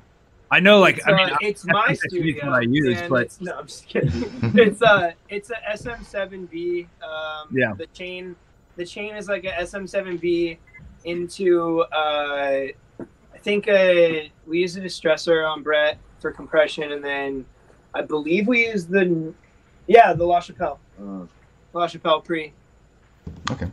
That's the whole chain. That's pretty much it. There's no fancy tricks with Brett's vocals. It's just one take. He's just loud. Super simple. Yeah. Brett, when did you know you could do vocals? I know this is your first band, but I mean, like, when, like at what age were you like, oh fuck, I can do this shit? Dude, pretty early on. I mean, I've been listening to heavy music really my whole life. Obviously, it's been my influence. And me and my brother, like he's probably way too embarrassed to admit this, but we were in a high school band together. This is your first. Is it online? No, This is technically his second one if you count our high school band. We don't. I don't. We I don't. do I count don't, the high I don't school think band. like 3 shows. Privately, Nick, I will be asking you for that link later. Yeah. It does exist. Ask me, I got you. Thanks, But yeah, around like I would say freshman year of high school is when I really started to like lean into to learn how to properly scream and not just destroy my throat. Mm-hmm. And I just did it like really recreationally and for fun throughout like high school, college, up until like literally now. And then I just like track stuff for fun. And I think that's how Ryan heard originally and was like, yo, let's do this. And then that's the shit. So Nick wasn't even the hookup. It was Ryan that got you in there. Oh basically. No, Ryan makes all the decisions, not my brother. That's the shit. That's the shit. No, the first time I heard Brett recorded was Brett did like a cover of this song, and I was like, oh, that's actually really good. And then I went home. And I visited him, and I was recording this other band at the time, and I was like working on it on vacation, and he was listening, and he was like, dude, let me like just for fun do some vocals over it. And I was like, cool, they would hate me, but let's do it. And they don't know that either, so I'm not going to name the band.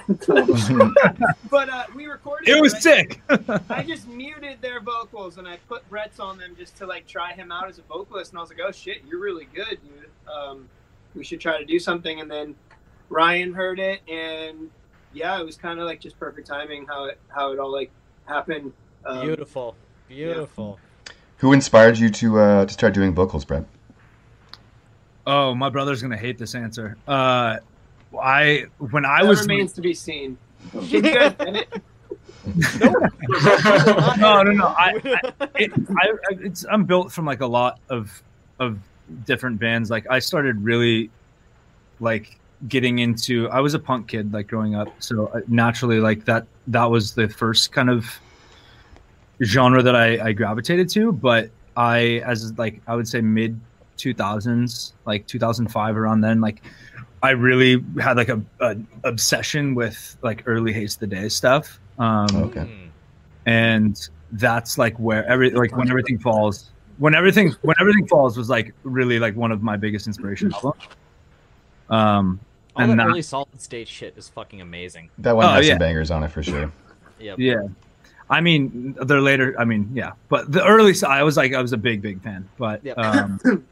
yeah, and it just kind of it progressed from there. It's all over the place, like really all over the place. So, but that was like probably one of the first albums I listened to that I was like, oh, okay, like I want to try to emulate this style, and yeah, That's awesome. I was like 12. Yep. Who else? Yeah, I give my brother shit, but my favorite drummer, biggest influence as a drummer is fucking the Rev from Avenged Sevenfold. Okay. Wow. Nice. Way back in the day. Rockin' AX7. Yeah. Dude, such a nasty drummer. Not a huge fan of the band, but No. his drumming is just like, was just so unhinged and so good that I was just like, but I get Brett's fear of telling the truth about what his influence is. No, that is the truth. Yeah. Sure it is. It's okay to like bad music, guys. I love bad music. Yeah. Well, half the people listening to this like Mouth Breather, so they can't really talk. So I rest my case. Mathcore Index has 20,000 followers on Facebook, so there you have it. A lot of people like bad music, apparently. Cheers.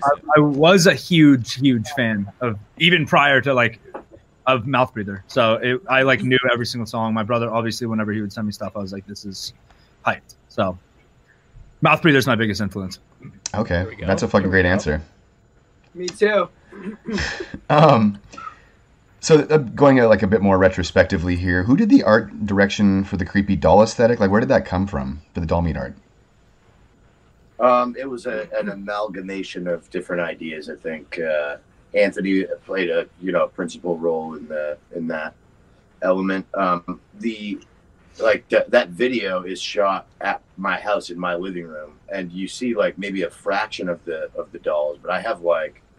Yeah, we had to take. Oh, so that's your living room. Like, Then. I mean, that's amazing. Like my house, me and my girlfriend have like a extensive collection of creepy shit. So when you see the dolls in the new video, it's a callback to the previous stuff. With we all played a role, and Anthony was definitely a principal part in that stuff, the doll aesthetic. Yeah, I mean that is quite literally Ryan's. That's his living. Like, I want to make it clear, like we had to move stuff out of the way for that to work. Like that, that's not a set. Like that's it's just not a set. It's just homeboy's fucking living room. It really does look like a set. Remove a lot of the dolls. Decorated houses I've fucking ever seen. It's like mine just has like trash and socks and mine's tables. Mine's Yours like has like cool shit and empty like claw cans and like Yeah, so Ryan, you're a bit of a visual artist then. I noticed lately on Instagram. I've seen some really cool shit. I just a little bit. I just sort of started the COVID thing. I got just trying to keep busy, so I started forging stuff. I made like a machete out of a crowbar, and that was way too physically hard. It was like a lot of work to like move around and stuff, like get up and walk and stuff. So Yeah, so he moved his kiln inside. Kiln. That's for like pot. That's for like ceramics, which I started doing because I can just like sit down on and like, you know, like do that stuff. So I started cooking barbecue in his living room. Yeah, but I just started. I started, you know, working more with clay and things like that. Just, you know. But no, I'm not a visual artist. That's like pretty new for me. Okay, cool. I'm liking how the creepy doll aesthetic is sort of carrying over to that. You know, that's really interesting to hear. That's your living room too for the set of the music video. It's again a great fucking callback to that, to Doll Meat. Yeah. Yeah. So I got a couple fan questions for you guys. Are you guys named after a Jesus Lizard song? Where does the name Mouth Breather come from? I'm glad to hear that somebody knows that. Yeah. Yeah. I'm glad that it wasn't a Stranger Things question. Yeah. Oh, word. God Okay. damn it. Of course, the band predates that show naturally. Yeah. So why this track? What'd you say? Why the Jesus Lizard track? Why'd you guys choose Mouth Breather? I didn't choose it, Ryan. Why not would be Touche. It was named by the time I got in the band. Yeah, that, you know, I'm the founder and the only surviving original member, so Yeah. Okay. I don't even remember why we named it that, but yeah, That's why the not? name, Why for not? sure. That is definitely the name. Well said, Ryan. Well said. All right. Okay. So, what's your guys' like dream band to play with? If you could like pick one band to like fucking, this is again sort of a middle of the road question, but if you guys could pick anyone to tour with, who would it be? Bob Dylan. Bob Dylan. Yes. Brett's just shaking his head. Fuck. I'd love to tour. Wait, Yes. is this a fan question? Yeah, this is a fan question. Oh, shit. We Yeah. have at least 2 fans. They want to know. All right, cool. Oh, okay, so a serious answer for me would be Bob Dylan. No, for me, dude, I'm gonna sound like a broken record, but I love Vane, dude. I would love to play. Yeah, they're cool. Yeah, a couple of the modern bands like that. Really I think cool. they're long overdue I'd to probably take you go out. with, Yeah. I'd probably go with Tom Petty. You motherfucker. He's dead. And the But I got some excellent. bad news for you. Yeah, I got some bad news for you. A lot of people forget the Heartbreakers. You can't do it. Yeah. You can't forget them. I'd love to tour with Trap Them if they were still playing. I fucking love that band. Oh, rest in peace, man. That fucking Yeah, I was at their last show. It was incredible. that man. I love the dude. Every time he starts a show, he has to take out his fake teeth. Oh my He's god. doing. It's just every time I saw him, he'd be in a cast or a black eye. When we saw him, he had Yeah. 2 black eyes and 2 broken legs. Yeah, that was right after he jumped off of a speaker. That's actually how he lost most of his teeth. He jumped off of a speaker stack too tall and broke both of his legs on stage and finished the show. Oh my god. It's awesome. Yep. Yeah. That's fucking crazy. Yeah. Wow. I might say Ed Gein as an actual answer.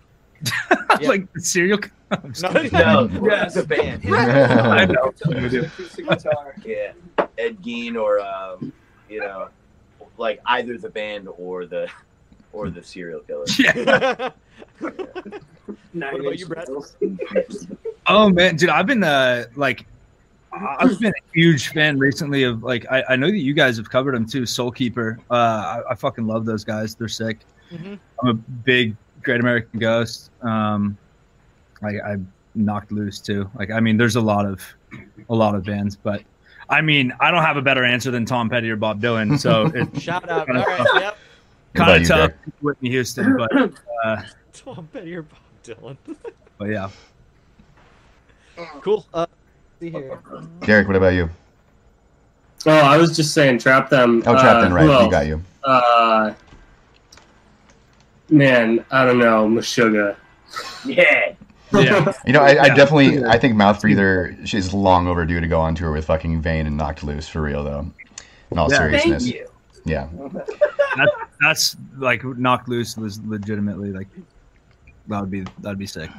Yeah, that'd be cool. I mean, I'll play with anyone. I just like to play live, like in general. But yeah, Dude, if that band, like, I actually heard of this band from you guys. and then I realized that they're not a band. But the coolest project I've been listening to it a ton is Blood Menace. Dude, fucking love that. Like, it's a solo project, right? So Jake Yenchik of so fucking good. It's the dude from Shingard. Well, they're hazing over now. I was literally blown away. I messaged Christian. I was like, yo, where are these guys from? Like, let's fucking do this. And then he was like, it's actually a solo project. So if that guy ever puts together a band for that, that's what I would like to go on tour with. Yeah, if he's looking for a guitarist, I'm, Ryan, Jake, get in here, dog. Where would you guys like to play internationally if you could get abroad, saying that COVID wasn't an issue? That's basically where you guys want a vacation. I think that's kind of Dude, we've been wanting to go to fucking Europe for so long, man. Yeah. That's like if I could say Mouth Breather's like ultimate goal, and then where everything else would be icing is for us to get to play in Europe anywhere. I'd like to, anywhere would be cool, but Germany would be especially cool because I know people over there, so it'd be Germany is my vote too. Yeah, that'd be sick. Australia would be fucking sick. Word. Yep. Yeah, I think you guys would have a really good time in Australia for sure. They really appreciate breakdowns and heavy hardcore. So I don't think Ryan would come back. Playing in Russia would be cool because on our Spotify, I think it's like the most people that listen to Mouth Breather listen to them in Russia. Holy shit, really? I think it's like Chicago and Russia. So Russia's we'll brutal, definitely be hitting Chicago and Russia at some point. Ooh, yeah, you guys. Has Mouth Breather ever played Chicago? Did that ever happen? I think we. No, we didn't. No, yeah, we once I think. Or didn't happen. I think I wasn't on that tour, but I think you guys did play Chicago once. No. It got canceled, didn't it? I don't think. I think we were supposed to at one point, and it got canceled or something like that. We need to. We were right next to it. We were like this close. You know what I mean? Right I think so far I've had the best time playing in Baltimore for sure. Yeah, Baltimore is so much fun. And And Pennsylvania too. And Pennsylvania has been fucking lit, and Chicago, it's like, yeah. New York also was sweet with you guys in 2018, and that was the shit. After that, Yeah, that's still one of my favorite shows of all time. Yeah, me too. That was so much fun. Yeah, that was awesome. Well, let's see what else we got here. So, several people asked this: why do you fuck so hard? Answer. I mean, I can take that one, boys. Laps and this band fucks, so we fuck so hard. Like it's a pilgrimage. It's a pilgrimage. You know what I mean? You gotta be a fuck pilgrimage. I don't think you guys fuck. I think you come. Yeah. Yeah. I personally, the only reason is because of natural male enhancement. I love that that's become Good like answer. the thing that people say. Like, it's the best thing when you send a song to a friend like who's in the scene or something, and you're like, hey, like, let me know what you think about this. Meaning, like, are the vocals too hot? Is the guitar too loud? Are the drums too quiet? Whatever. And then they just put back like, it fucks. And you're like, All right. cool. I figured. Never mind. Thank you for the constructive criticism. No, it is. I mean, it's like in term of endearment. Like, I get it, but it's good. It's good. I would, if I had to say, why we fuck so hard. It's because the record slaps so good. Yeah, it slaps. Put it on a shirt. It's done. Yep. Well said. Mouth Breather slaps so good. Yeah, it slaps so good. You're gonna love it. Guy. Well, I don't want to take up any more of your guys' time. I really appreciate you joining us for the interview. Is there anything else you guys want to plug here? Any side projects or? No, none. There are two rules to Mouth Breather, to being in Mouth Breather. One is never, don't fuck, and also never don't be in Mouth Breather. So Oh, yeah. Touche. All right. Two rules. Yeah, it's yeah. Two rules we got around. Yeah, I'm not saying we have no side projects though. Like we do. We all do. One thing that we should plug is that, like, sort of the timeline, because this will be like. Yeah, let's talk about the release schedule. Post-release. So our release schedule is something like the 19th, which has probably already passed by the time this comes out, I guess. Is Wasted Science, which the audio will come out and the video. And then a couple days later on Tuesday, we'll have a merch drop of like, I think it's 4 or 5 items. Amazing. And they're like, I think our coolest merch yet. Yeah. Once again, the artist that we used for the album art designed it all. Incredibly talented dude. And then the next Friday on the 26th, the second single comes out, Cotton Shot, that we're in the process right now of doing a video for.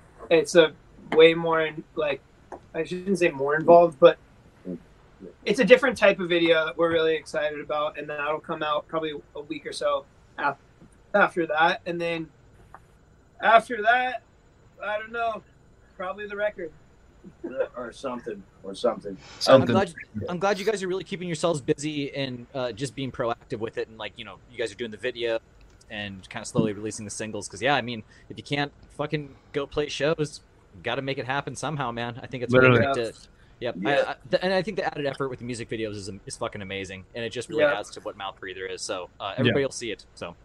Yeah, Brett actually had a part in producing this next video that we're coming out with, which is really cool. Yeah. So should be we got a lot of cool, exciting stuff coming out. Feels really good to be back for sure. Yeah, hell yeah. I want to say it's just nice seeing all your fucking faces, Brett. Nice seeing your face. So yeah, man. Thanks for guys. Yeah. You too. I can hardly see you from way back here, but it's good.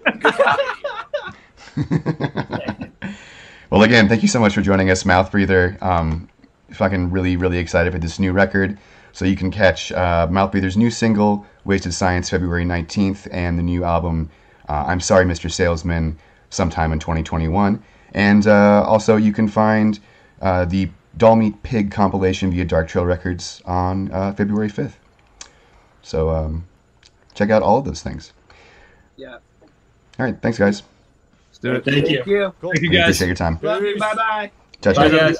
So that was our interview with Mouth Breather, who are dropping their debut full-length album, I'm Sorry, Mr. Salesman, on Friday, May 7th. So you can be watching out for that. So before we wrap this up, just want to remind everybody, please subscribe on Spotify, follow us on YouTube, fucking smash all the subscribe and follow and like buttons, all that good shit. We're everywhere. We're omnipresent. You can find us on every fucking platform. And we're hopefully going to be stepping up the video content. We actually just released a interview with Mouth Breather, which, Levi, should we be attaching that to the end of this episode, or should we? We should just post it separately. No, we should. We should definitely at least if not attached, at least mention, fucking check the shit out. Well, then it's considered mentioned. Okay. Well, hey, check it out, y'all. Yeah, go to our YouTube channel and watch the video interview, and then maybe I'll post it as a separate episode right after this. So it's, you've got two separate things. We'll hit you with two separate episodes, one after the next. Yep. You can just cram Mathcast in your face all day long. That's what it is. Yeah. I was making some very crude gestures. I gotta say, support everybody that we covered on this list today. On top of Mouth Breather, because they have a fucking banger of a record coming out. So. Yes, absolutely. Oh yeah, I guess that's one plug. Tomorrow, if you're listening today, another plug. Christian, another plug. Dark Trail is putting out the Mouth Breather Doll Meat Pig compilation on 12-inch vinyl, and that's coming out on Friday, February 5th. 8 a.m. y'all, get fucking ready. 8 a.m. PST on Bandcamp. Yep. Bandcamp Friday, baby. I love you, Bandcamp. All right, so I guess that about wraps it up for the 60th episode of Mathcast. I'm your host, Christian. And I'm your co-host, Levi. And we'll be back again next month with some more sick underground bands. Good night and stay beautiful.